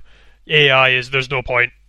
Like, you will not beat this with an AI character. So the game does actually tell you where to play online and where, if you're playing solo, that is. The game shines if you're playing with other people. I've played through a bit of it by myself, and it's just not the same. You just kind of like run through everything like shoot. You're like, all right, okay, that's all right. But when you're playing with other people, you're like, right, this is genuinely excellent. It's good fun. You have a good laugh with it. The whole way from start to finish is downright good fun. So in terms of combat, it is just Gears of War.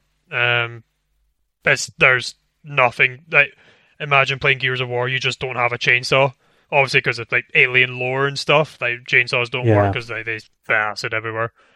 But the game, it's like the combat. It's got a cover based. It's in third person, and you've got cover. And it was quite funny because I was taught when we were playing it. I was said at one point, it's like, this game is completely useless for cover because an alien comes up to you, hits you, and it knocks you immediately out of cover. But the aliens are quite crafty things; they jump around. They're actually sometimes quite difficult to shoot.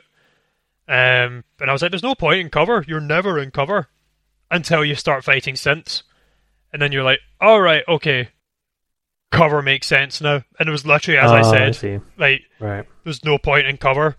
Is that when the synths started appearing, and you're like, all right, okay, cover now makes sense. That this is a thing. So Air Rider's a bit like that as well. There's like cover everywhere, but you're like, it's easier just to run around a lot of the time.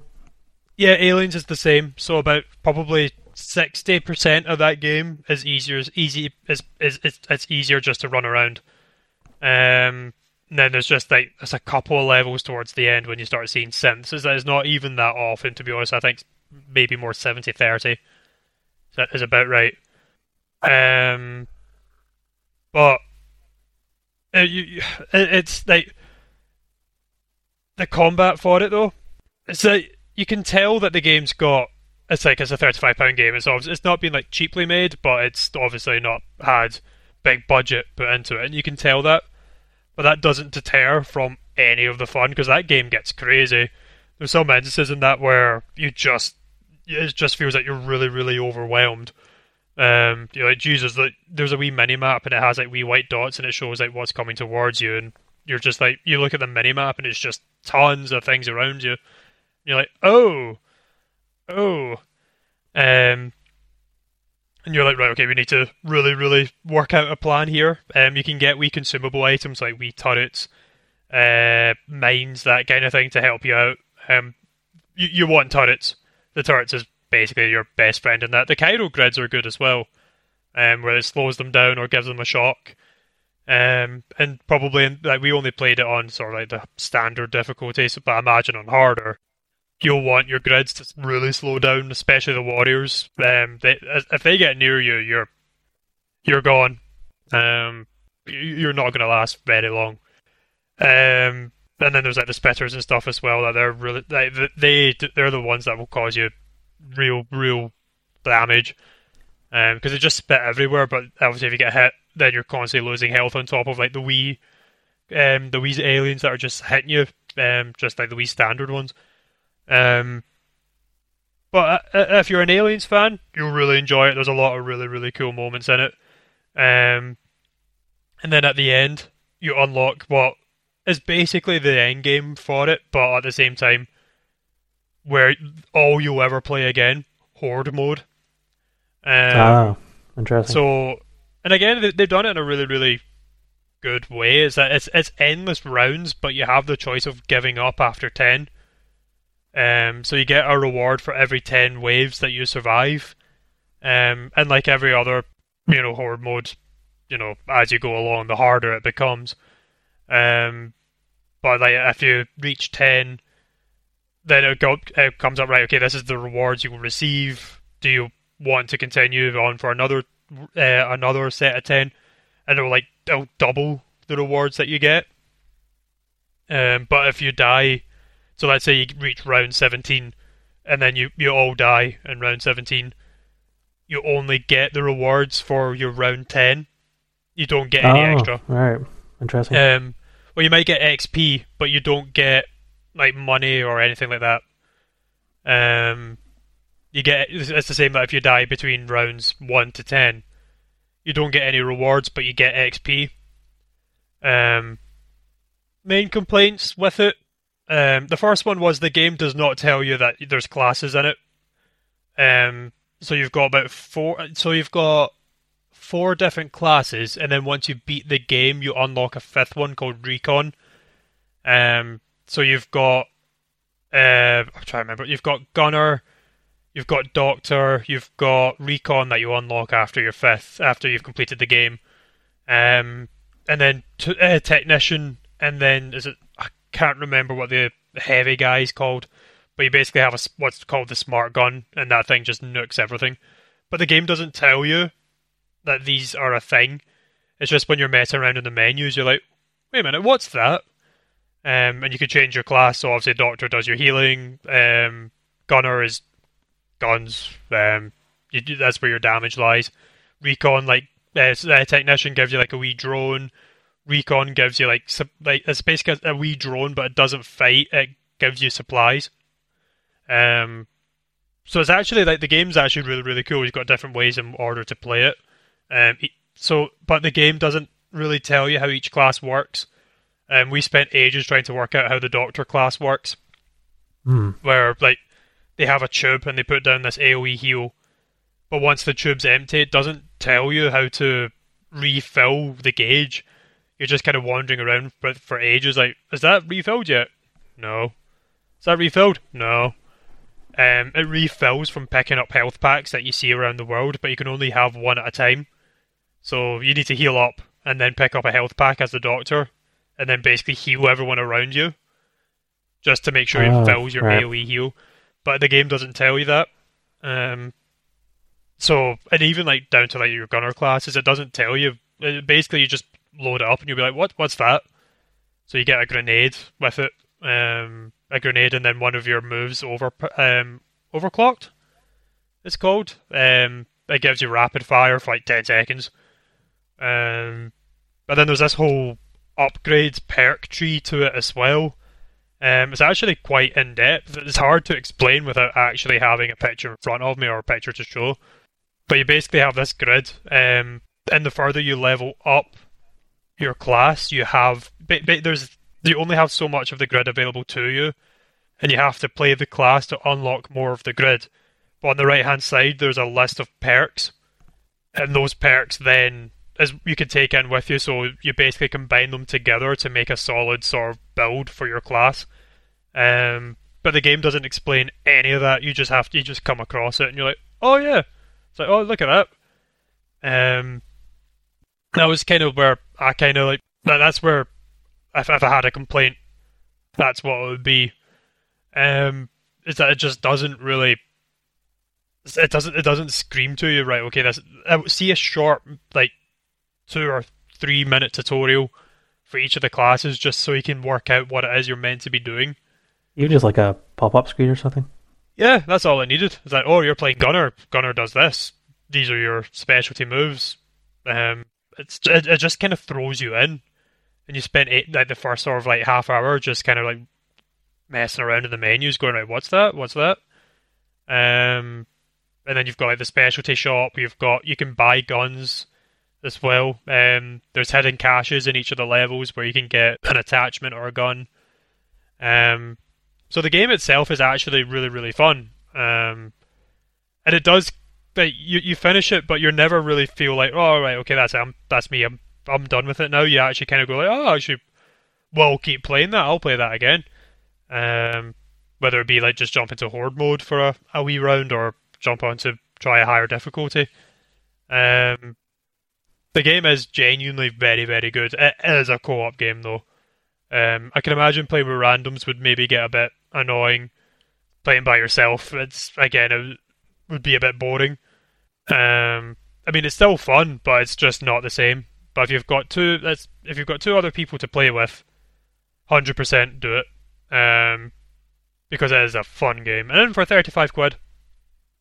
It seems like this game is filling a void that used to exist in the 360 days. Yeah. Where you like randomly pop into your local game store. Yeah. Or your supermarket or something. You see, oh, here's this game for like 25 quid. I've never heard of this. It seems interesting. Let's pick it up, and it ends up being like a really decent little game. Yeah. Because you don't really get games like that anymore. Like, there's a lot of games that pop up on, your PlayStation Store, the Microsoft Store, and stuff like that, and you've never heard of them, and they're like secretly massive games and that kind of thing. Mm-hmm. That's how it is these days. But back in the old days, like when we were in college, during our lunchtime, we always popped into the game shops, the game station, and stuff like that, and CEX, and done our rounds basically, and tried to find like cheap little games you could pick up for 20 quid. Then we end up becoming obsessed with them. Yeah, because end up being like, this game sort of seems to have brought that back for like PS5 and Series X, which you don't really get anymore. So it's quite nice to hear that it's a decent. I think I saw it on base.com for £25, so it seems like it's worth picking up for £25. It's worth picking up for £25, 100%. It's genuinely a lot of fun. It was a surprise to me because I ruled it out before I even played it. I was like, this game's going to be pretty bad. I genuinely paid no attention to it at all. I didn't even know what really. I knew it was like a Left 4 Dead type thing, but I didn't really know much else about it. It was just because there was a couple of guys at work were like, "Oh, we should play it. And I was like, "All right, okay. I'll give it a bash." The reason I didn't really pay attention to it because Alien just has a bad reputation in games. Apart from like, you mean Colonial Marines? Yeah, like Colonial Marines or Aliens versus Predators and stuff like that on 360. See the amount of people though that who come into the shop who are asking about it. Be like, do you fight a predator in it? I'll answer that question now. No. It's confirmed. No predator confirmed. No predator confirmed. Alien Queen though. But we'll leave it there. May or may not appear at some point. Though one does not kill alien queens. But it's like they have confirmed DLC, so Horde mode is getting free updates. So there's only one map out at the moment, but they are releasing more maps for free.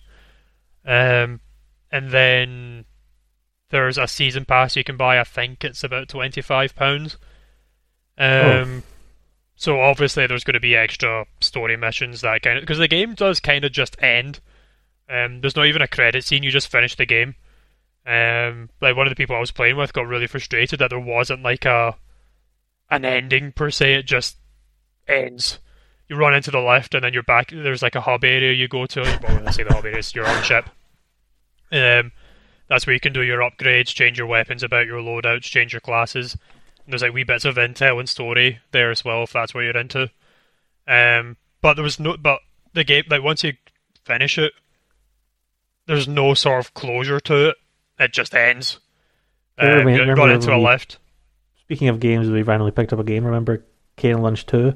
Oh god, Speaking of games that just end, you literally the last level you're fighting through an airport to get on a plane. You get on the plane, the game just finishes. Finishes so you take done. off, and that's it. All right, okay, that's that done. That's funny. Yeah, so I'm guessing they're probably going to wrap it up through the season pass stuff. I would have thought so, yeah, because there's still the issue of the Alien Queen. So like it does seem to be that they're going to continue the story on into the DLC. Which, to be honest, I'd be tempted by. I genuinely like that game enough to be like, you know, I will hold on to it.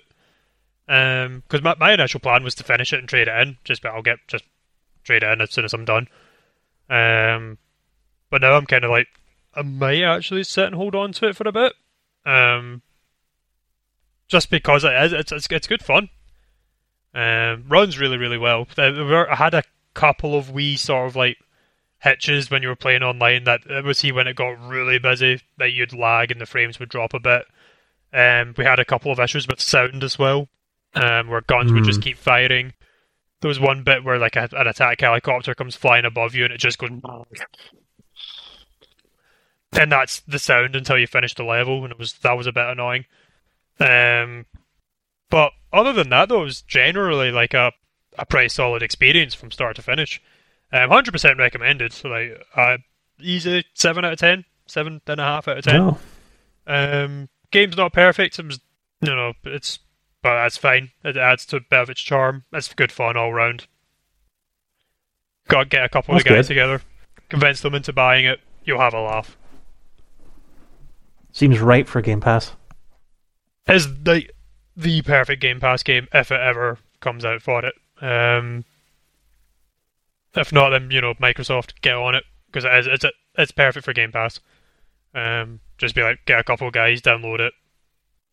Probably only take you about 6 to 8 hours to finish it.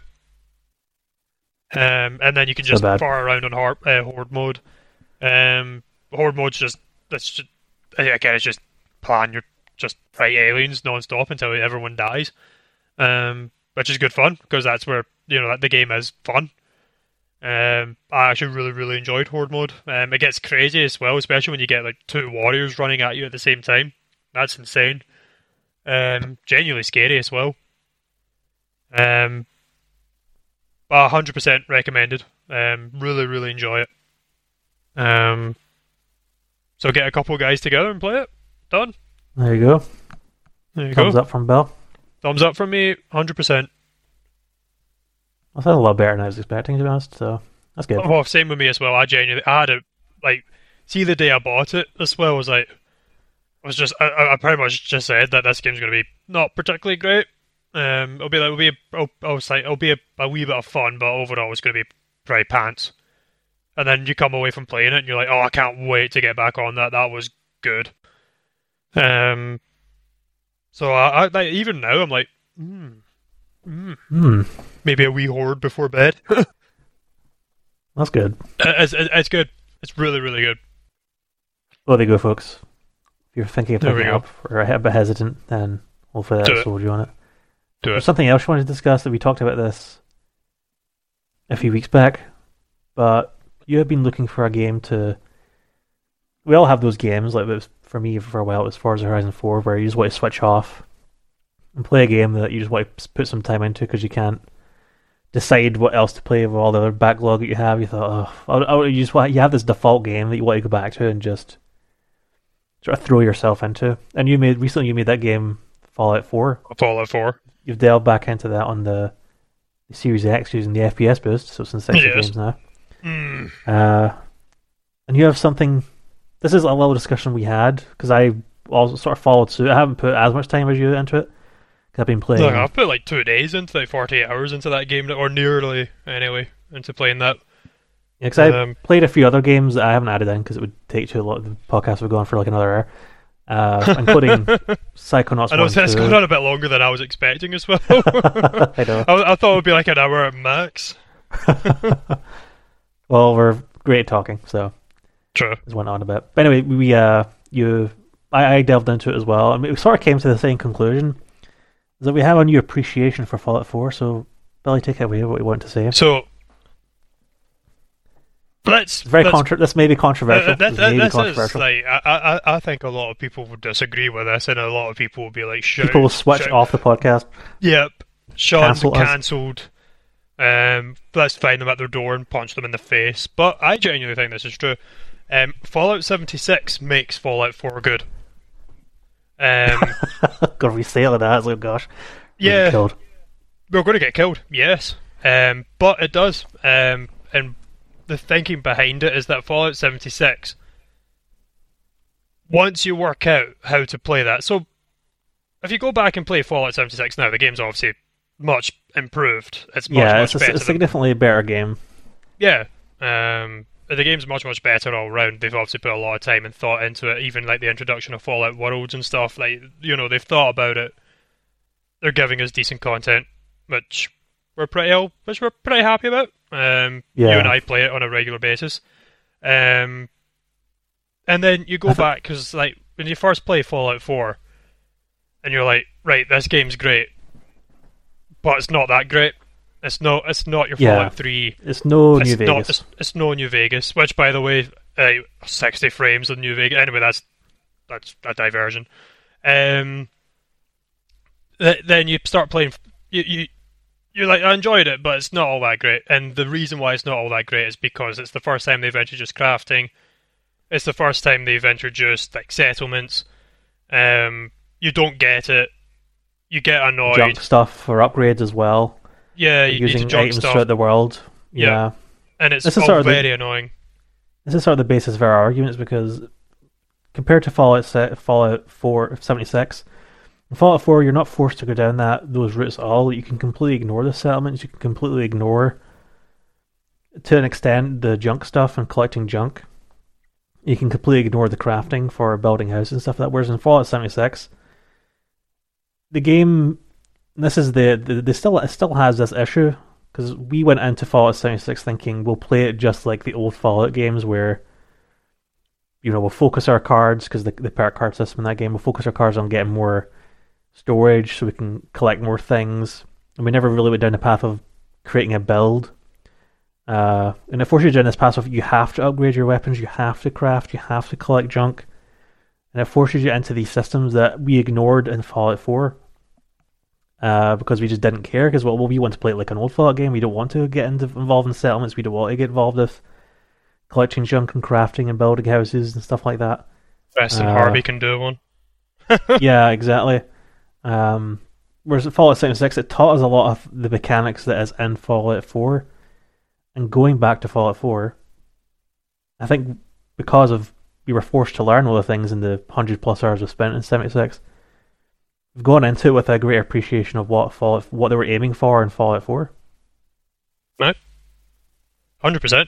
Because you kind of then know, you're like, right, okay, this is what they wanted from you. They wanted you to go and scavenge, because Fallout 3 and Fallout New Vegas, you come across a tin can, it's worthless. Like, there's no point. Whereas in 76, it's tin, so you can break that down for tin. It's the same in Fallout 4. Like, you can find that and be like, I can upgrade my gun using a tin can. Huzzah! Or like the typewriters that you find lying around will give you screws that you get from them.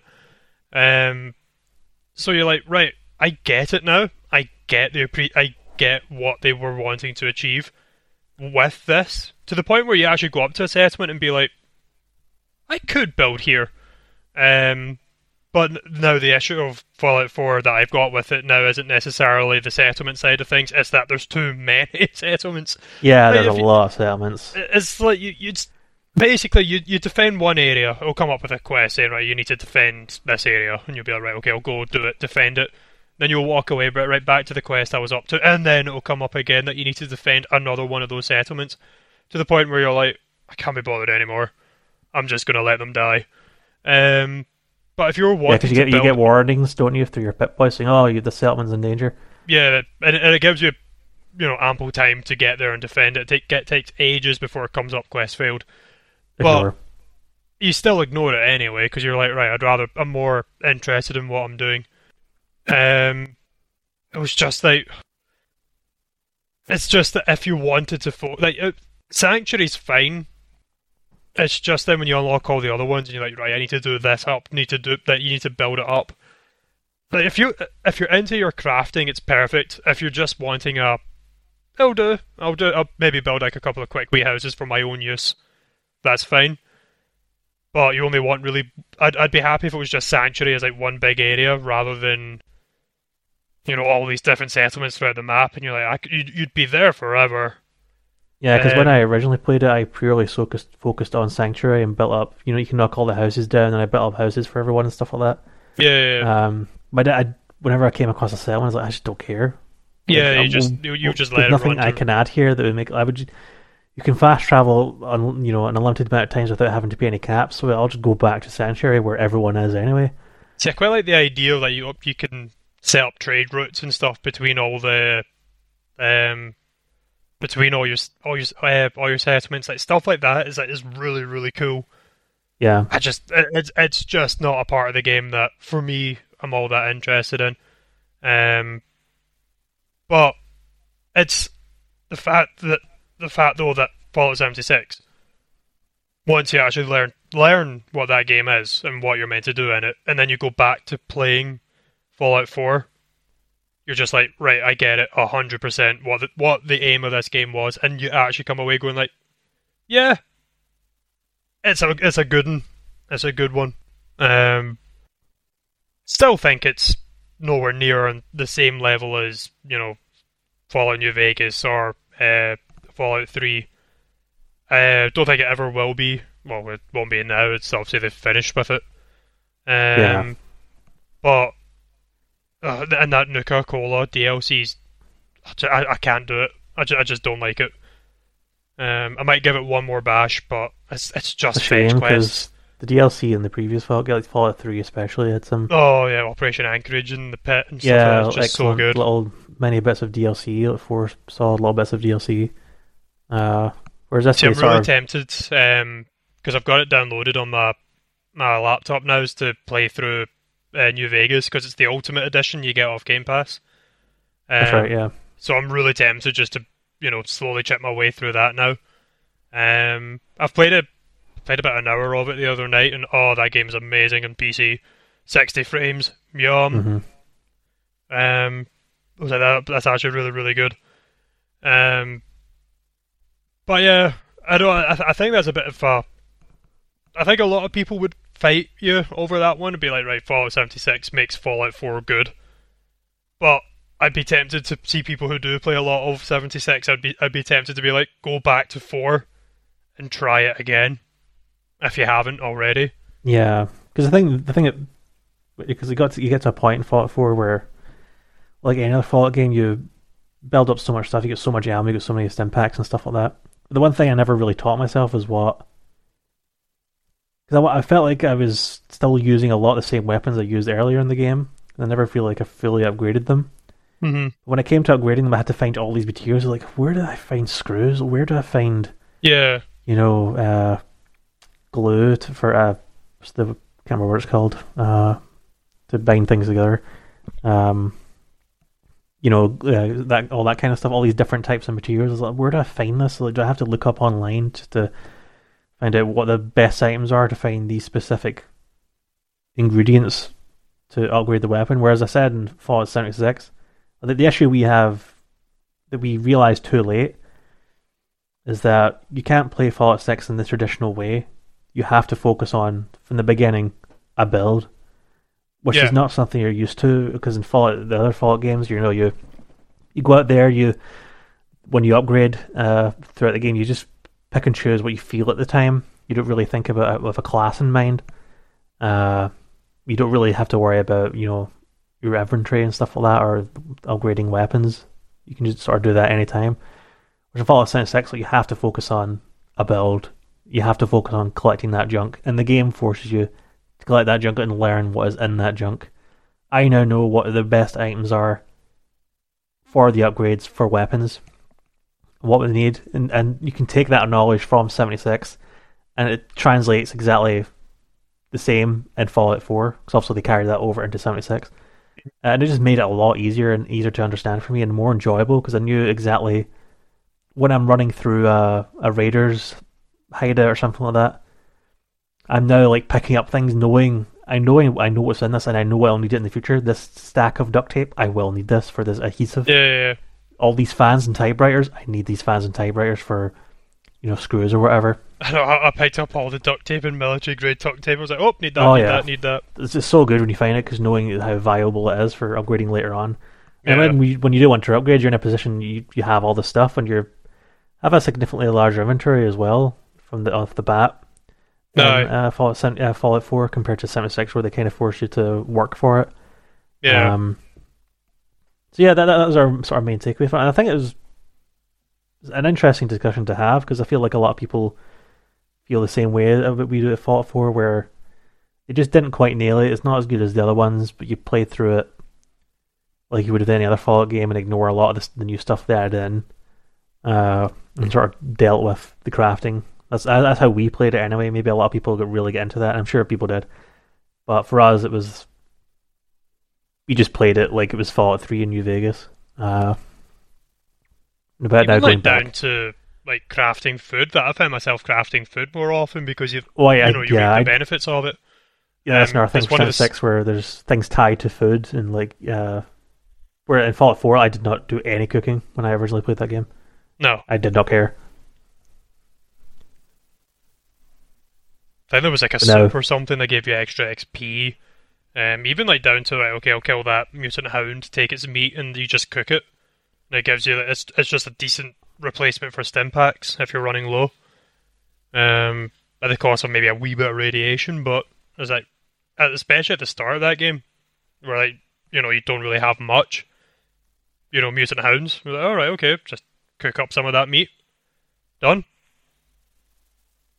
Delicious. That actually kind of goes to it actually made it much easier. I was actually quite shocked by like, how much I was enjoying it based on using knowledge that I gained from 76. I was like, I don't remember having this much fun playing Fallout 4 in the past.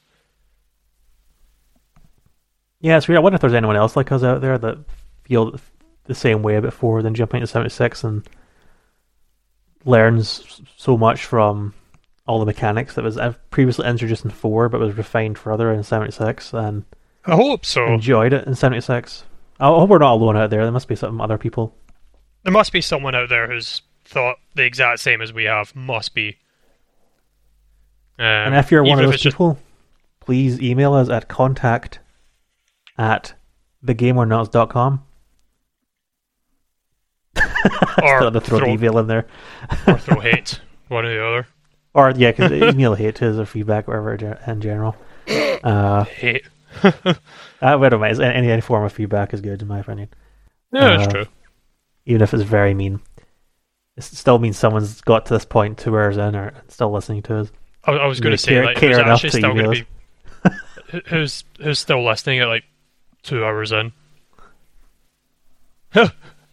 No one, I Yeah, imagine. I'd be surprised. Maybe surprised. Maybe in a few years' time, people go back and listen to this and we'll get hate. Oh, maybe. Yeah. Maybe. We'll put, That was our little aside there, which I thought was interesting. We'll do a quick wrap up of, as I said earlier, the predominantly in the future it will be more news focused, and we'll have some general chat and some game talk as well. But we just had a lot of stuff we wanted to talk about this week.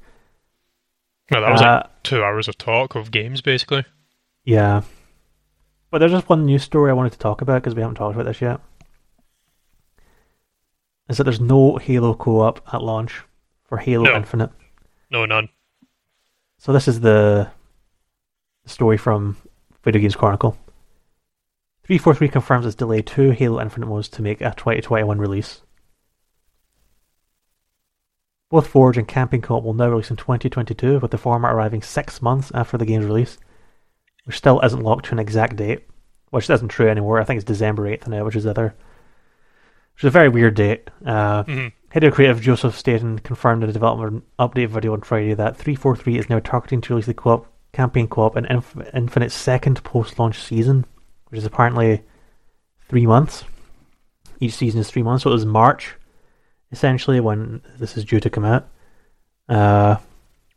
Also, split screen multiplayer will be held back on PC until after post launch.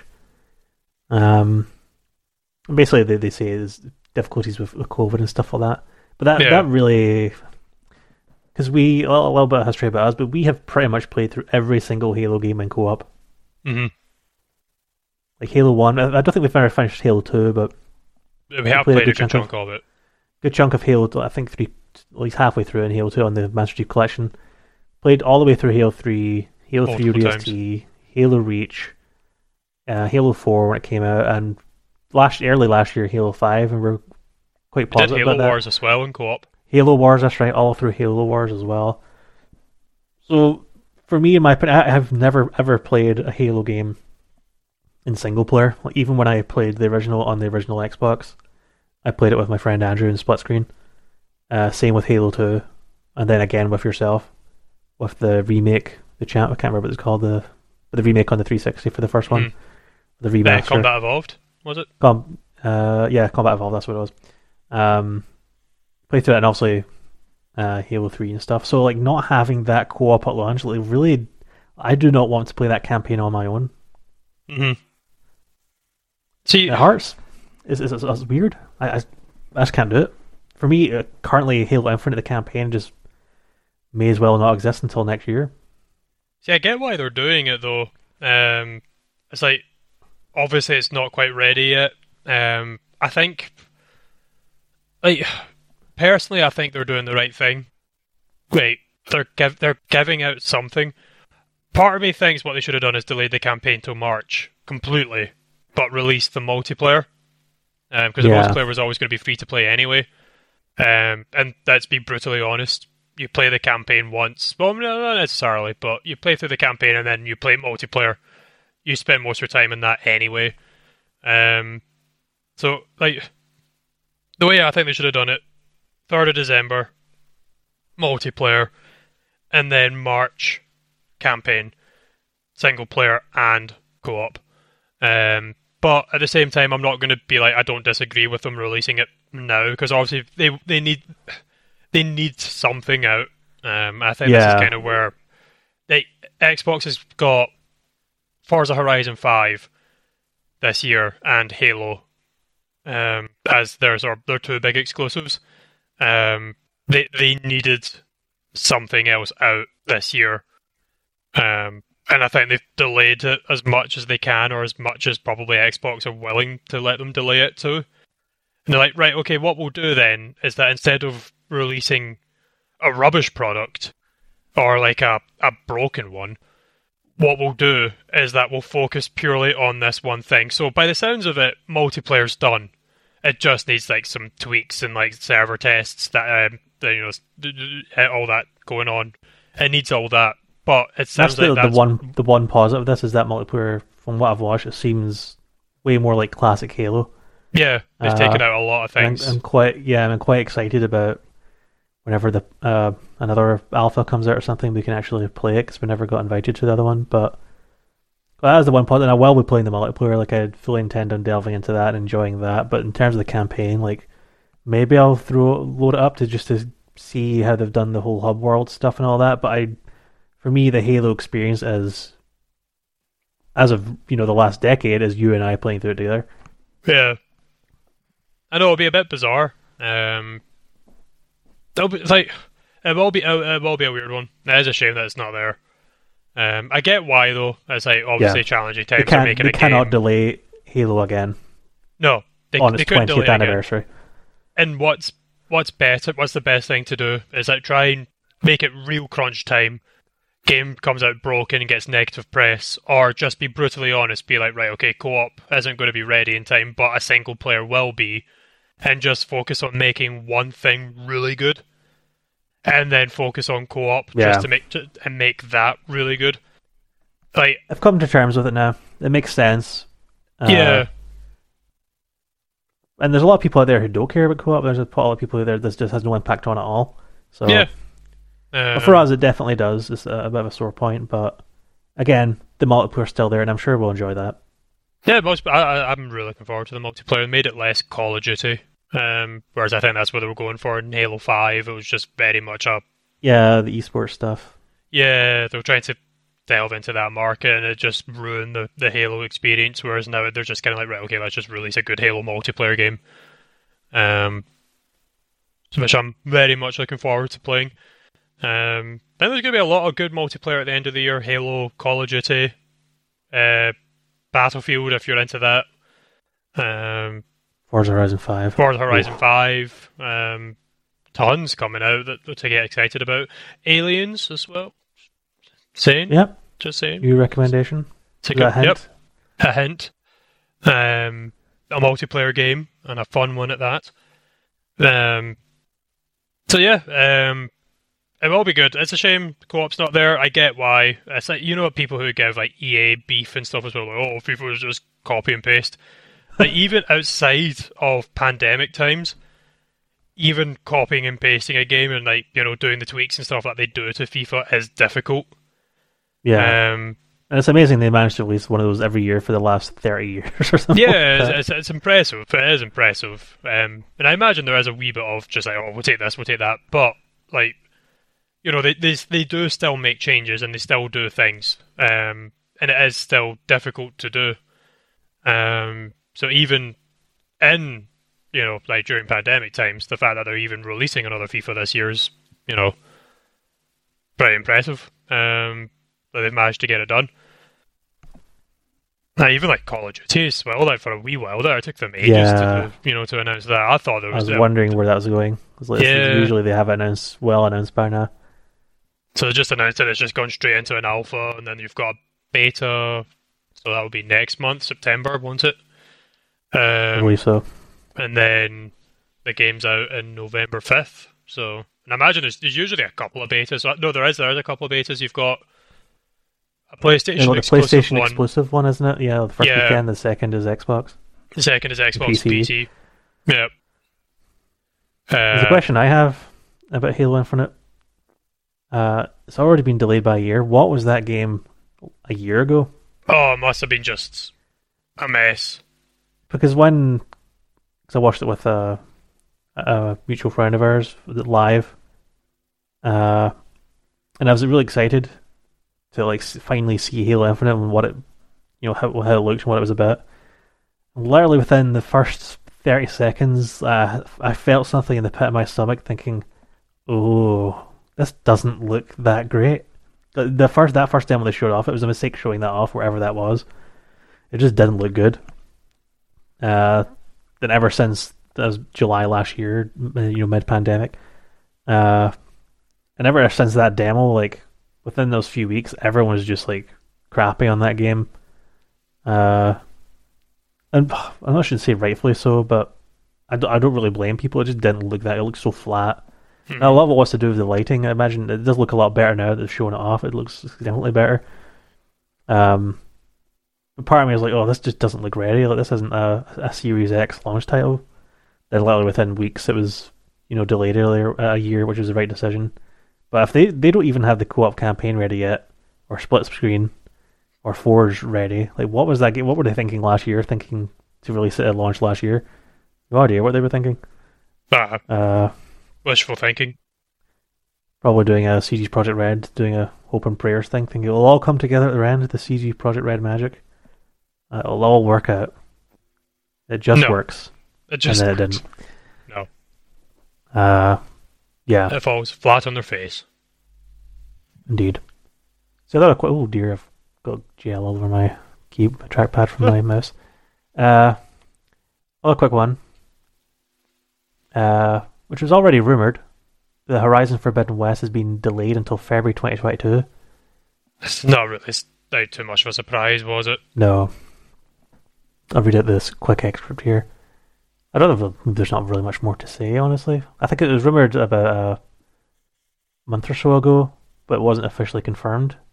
But it was they announced it in a weird way because they announced it at Gamescom. It says, good news, we have some good news about Horizon Zero Dawn, or Horizon, the Horizon series or something. Then they announced, I wouldn't exactly call it good news.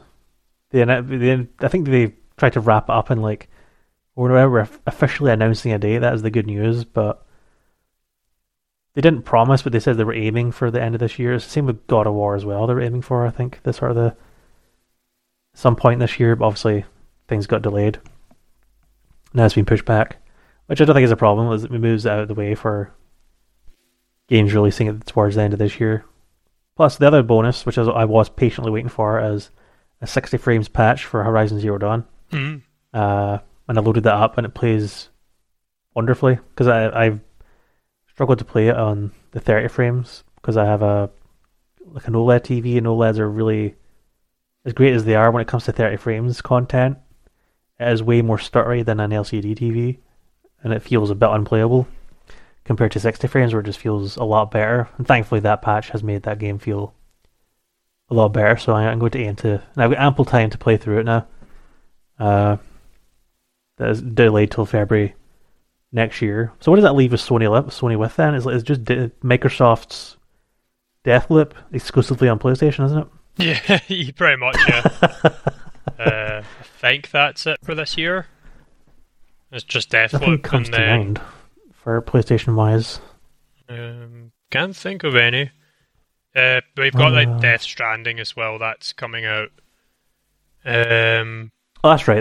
The director's cut. And we've recently just had Ghost of Tsushima director's cut, the 2 money grabs of the year for £70 each. I think Death Stranding's only going to be about £45. Oh, was it?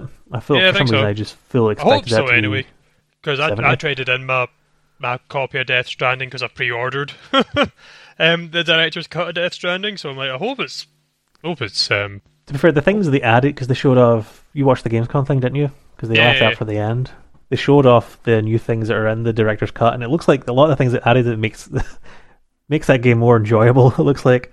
Yeah, I was watching it. I'm like, you know what? I'm actually quite excited to excited to give that a bash. I'm excited to watch you play it because I've been wanting to watch you play it. So it's £43. Oh, well, there we go. That's not too bad for a lot of extra content, especially if you've never played it before. Yeah, so that's why I was like, because I was going to get started properly on Death Stranding, and then I was like, well, they've announced this director's cut, so I either hold off for that or just play the PS4 one. I was like, you know what, I might. It's so close now to the director's cut coming out. I might as well just to play that. So that's why I'm like, right, bugger it.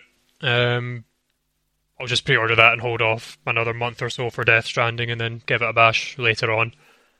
But I'm looking forward to it. I think it's going to be really, really good. I'm hoping I'll enjoy it. Yes, I'm sure I will. I hope so. I'm confident I will. I'm curious to see if you will enjoy it. Yeah, I enjoyed my time with it. I think I'll enjoy it. I enjoyed the wee couple of hours that I played. A wee while ago, and I was like, I can see myself kind of getting into it, running up mountains and then falling down them.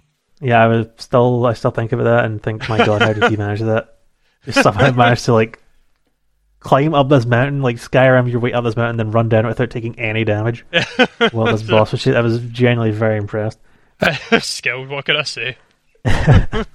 Impressive skills. So I was just looking at a release list to see if there was any other PlayStation stuff. And I've just realised something. So there's not really any. Maybe there is a PlayStation exclusive that we just don't really know about. It's like an indie thing or something.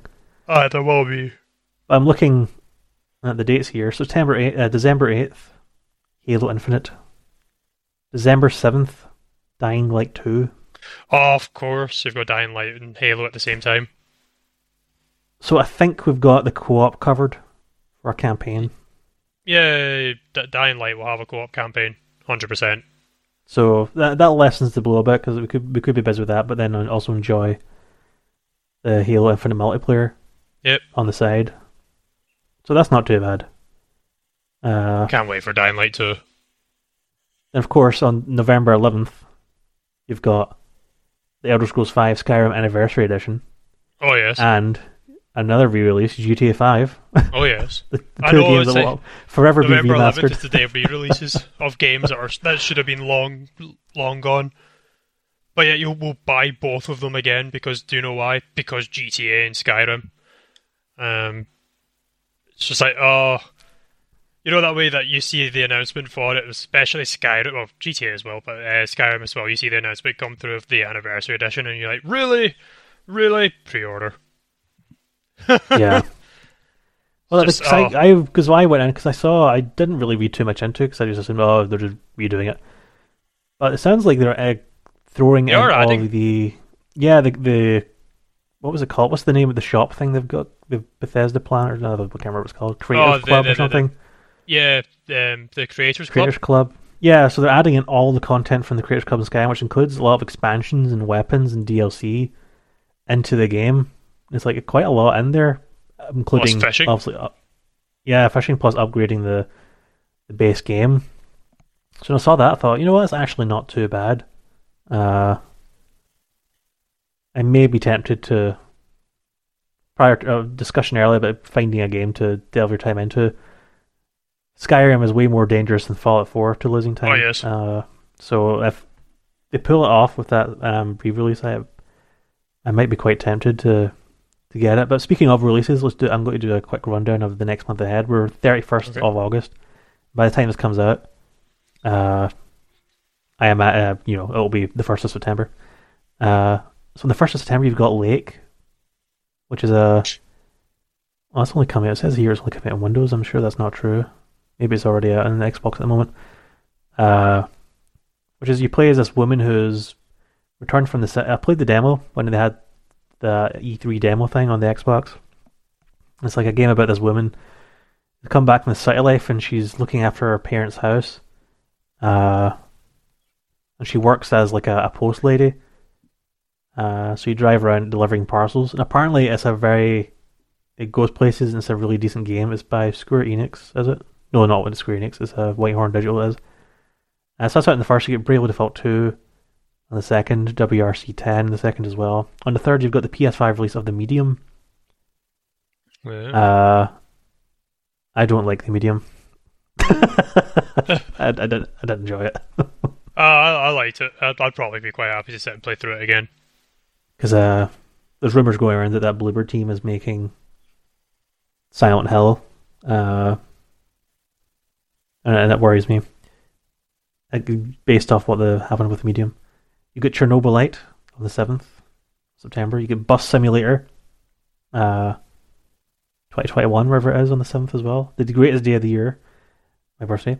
Sonic Colors Ultimate on the 7th. The Artful Escape. I think it's by... Hasn't Sonic Colors not been delayed? Sonic Colors Ultimate, has it been delayed? Why have I got a feeling that's been delayed? I could be very wrong on that. You're correct. Oh, no. It's coming out... No, it's coming. Yeah, it's definitely coming out on the 7th, it says here. It's the physical copy, right, okay. Oh, I see. Okay. So the physical copy's been delayed indefinitely. Oh, indefinitely. Interesting. So you got The Artful Escape. That's another Annapurna game, much like 12 Minutes.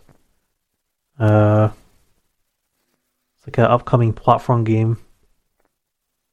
The game centers on the character of Francis Vendetti, the nephew of a deceased folk music legend. The Artful Escape is a platform game where the player controls Francis and moving him across a musical-infused landscape. Besides running and jumping, Francis has a guitar which can play to create various effects, such as creating platforms or facing against boss characters. So it's interesting. Toy Soldiers HD, Life is Strange 2 Colors. I'm looking forward to that. On the 10th, Lost in Random, NBA 2K 2022. Tales of Arise on the 10th of September as well. Yeah, I'm looking forward to that. A demo out for that at the moment. WarioWare Get It Together, another WarioWare game on the Switch. That'll be good. On the 10th. 14th, Deathloop. Microsoft's Deathloop exclusively on PlayStation 5. It's daft, isn't it? Potentially the best Microsoft exclusive this year. Only on PlayStation. Got some stuff on the 16th with Skatebird, 17th, Ni no Kuni. 21st, Kenna Bridge of... That's another PlayStation exclusive, Kenna Bridge of Spirits. Is that the... No, it's not the Square Enix one. So it's a PlayStation exclusive there, so there's one more to go after Deathloop. Pokemon Unite on the iOS. Diablo 2 re-release, or remastered. Sable. on the 23rd. Death Stranding on the 24th, along with Dragon Ball Z Kakarot and Lost Judgment, the sequel to the Judgment. On the 28th, a very important piece of DLC is releasing. Outer Wilds, Echoes of the Eye, the greatest game ever made. Darksiders 3 on the Switch on the 30th. And a smattering of other games, nothing too exciting.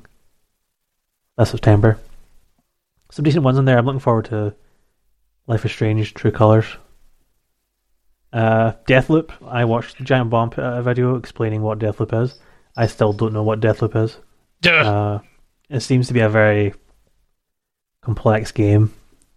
But I'm sure we'll pick it up when we ever do play through it. But that is that. Bill, we have reached the end of the show. How does it feel? That time. 2.5 hours. I know. It probably won't be that by the time I edit it down, but Yeah. I've actually, time's kind of flown in. I've actually quite enjoyed it. yeah, it's only been 10 to 12, so it's a good time. Indeed. In the morning, at night. Yeah, that is that. I thoroughly enjoyed that. I thought we had some good discussions there, actually. Yeah. I hope someone out there is listening. I know, after all that, if only one If you have- person can listen, I'll be quite happy. Me! Yeah, I'm going to try my best not to actually listen to it, just to see the number naturally build up. So it's not me listening to it, like creating a false number, a false download. Yeah. But you've done quite a bit of talking, because you've had quite a lot to talk about, so your data is quite high. So far you've uploaded 3.5 gigs of data. Ooh. Oh, no. Yes, and I've uploaded 1.8 gigabytes. How- It's a very chunky Is it- podcast. It's just because my voice is smooth. And Probably. manly. Yep. So I don't know how this is going to work, because this is the first time using it. Well, I have to download a 5 gig file. We'll find out. Very possibly, yeah. I'm quite It's worried not my about it fault. now. Like, how do Yeah. I compress this down to... You don't want to download a 5 gig podcast? It would be funny Uh, though if you compress it down and then like it distorts voices. So then my voice goes from like smooth baritone to That'll it's be this high disappointing. pitched noise. Like, oh, what's this? I'll try my best to keep it down. I think they compress it on their end. I think once I run it through some stuff, then I'll put it in Audacity and take out the technical mishap we had earlier. But it seems to be going. It's gone pretty smooth for our first time using it. So I'm genuinely very impressed. And we tested it before we recorded this, and the quality was absolutely fantastic. It sounded, for us only using headset mics, it sounded very, very good. Yeah, no, I'm actually genuinely quite impressed. Yeah, so I'm excited to edit it. Which I'll probably do Oh. it tomorrow because it's a bit Sounds late. good. But, yes, so that is us. That is the end of the first episode of the Gamernauts. Are we have yet to decide on a schedule? But as I said, going forward, I don't think it's going to be a 2.5 hour podcast every time. So No, that's just a one-off. yeah, we had a lot to talk about, 2 weeks worth of stuff to catch up on. But next time, I'll be a bit more news focused. But yes, if anyone is listening, you probably aren't, but if you are, Thank you. please let us know. So this all isn't for nothing. Leave a review on Apple Podcasts if you're listening on there. So far we have 0 stars because we have yet to review our own podcast, but I will do that after this or when I upload this episode. If you wish to contact any of us, you can send us an email at contact@thegamernauts.com. If you want to contact myself on Twitter, I am at Nessie, Naessie. What's your thing, Bill? Your Twitter handle? Oh, at Red Shoes for Life. 4 being the number 4. Yep, number 4. Yeah. You also go to the Gamernauts.com, which is an official proper website that links you to all your favourite podcast hosting services. I have yet to add the Indian ones up because when we were making this, I found these 2 big Indian distributors that not a lot of people, a lot of the podcasts I use don't use. So basically, we didn't mention this earlier in the podcast, but our vision is to become big in India. Our aim. Yeah, that's secretly what we're planning. We want to be Indian celebrities. I mentioned yesterday we want to be on Indian Celebrity Big Brother. And as Z-list podcasters. I actually looked up the name of their Big Brother. It's not Big Brother over there. It's still going on. It's like one of 6 countries that still has Big Brother. Like I think it's like India, Germany, US, and a smattering of other places. But in India, it's got an even better name. It's called Bigg Boss. Big Boss. B-I-G-G. Oh my god! I want to be on Big Boss. I want to be on Bigg Boss. Bigg Boss. Bigg Boss. We will win Bigg Boss in 10 years' time when we've made it big in India. If you are Indian and you're listening, please send us a message. Any contacts to get on Bigg Boss, the celebrity version? They could probably do a thing. In Big Brother in the past, one of the sort of twists they had on it is they brought someone in who wasn't a celebrity and tried to make people convinced that they were a celebrity. Chantel, whatever her name was, I think. So we could do that in Indian and Bigg Boss. So you can bring us in and we can pretend that we're famous pop stars or something. I agree. Yep, but that's that. So, yes, thank you for listening. Yep. And We'll see you next time. Bye, everyone. Night. Good night. Sweet dreams.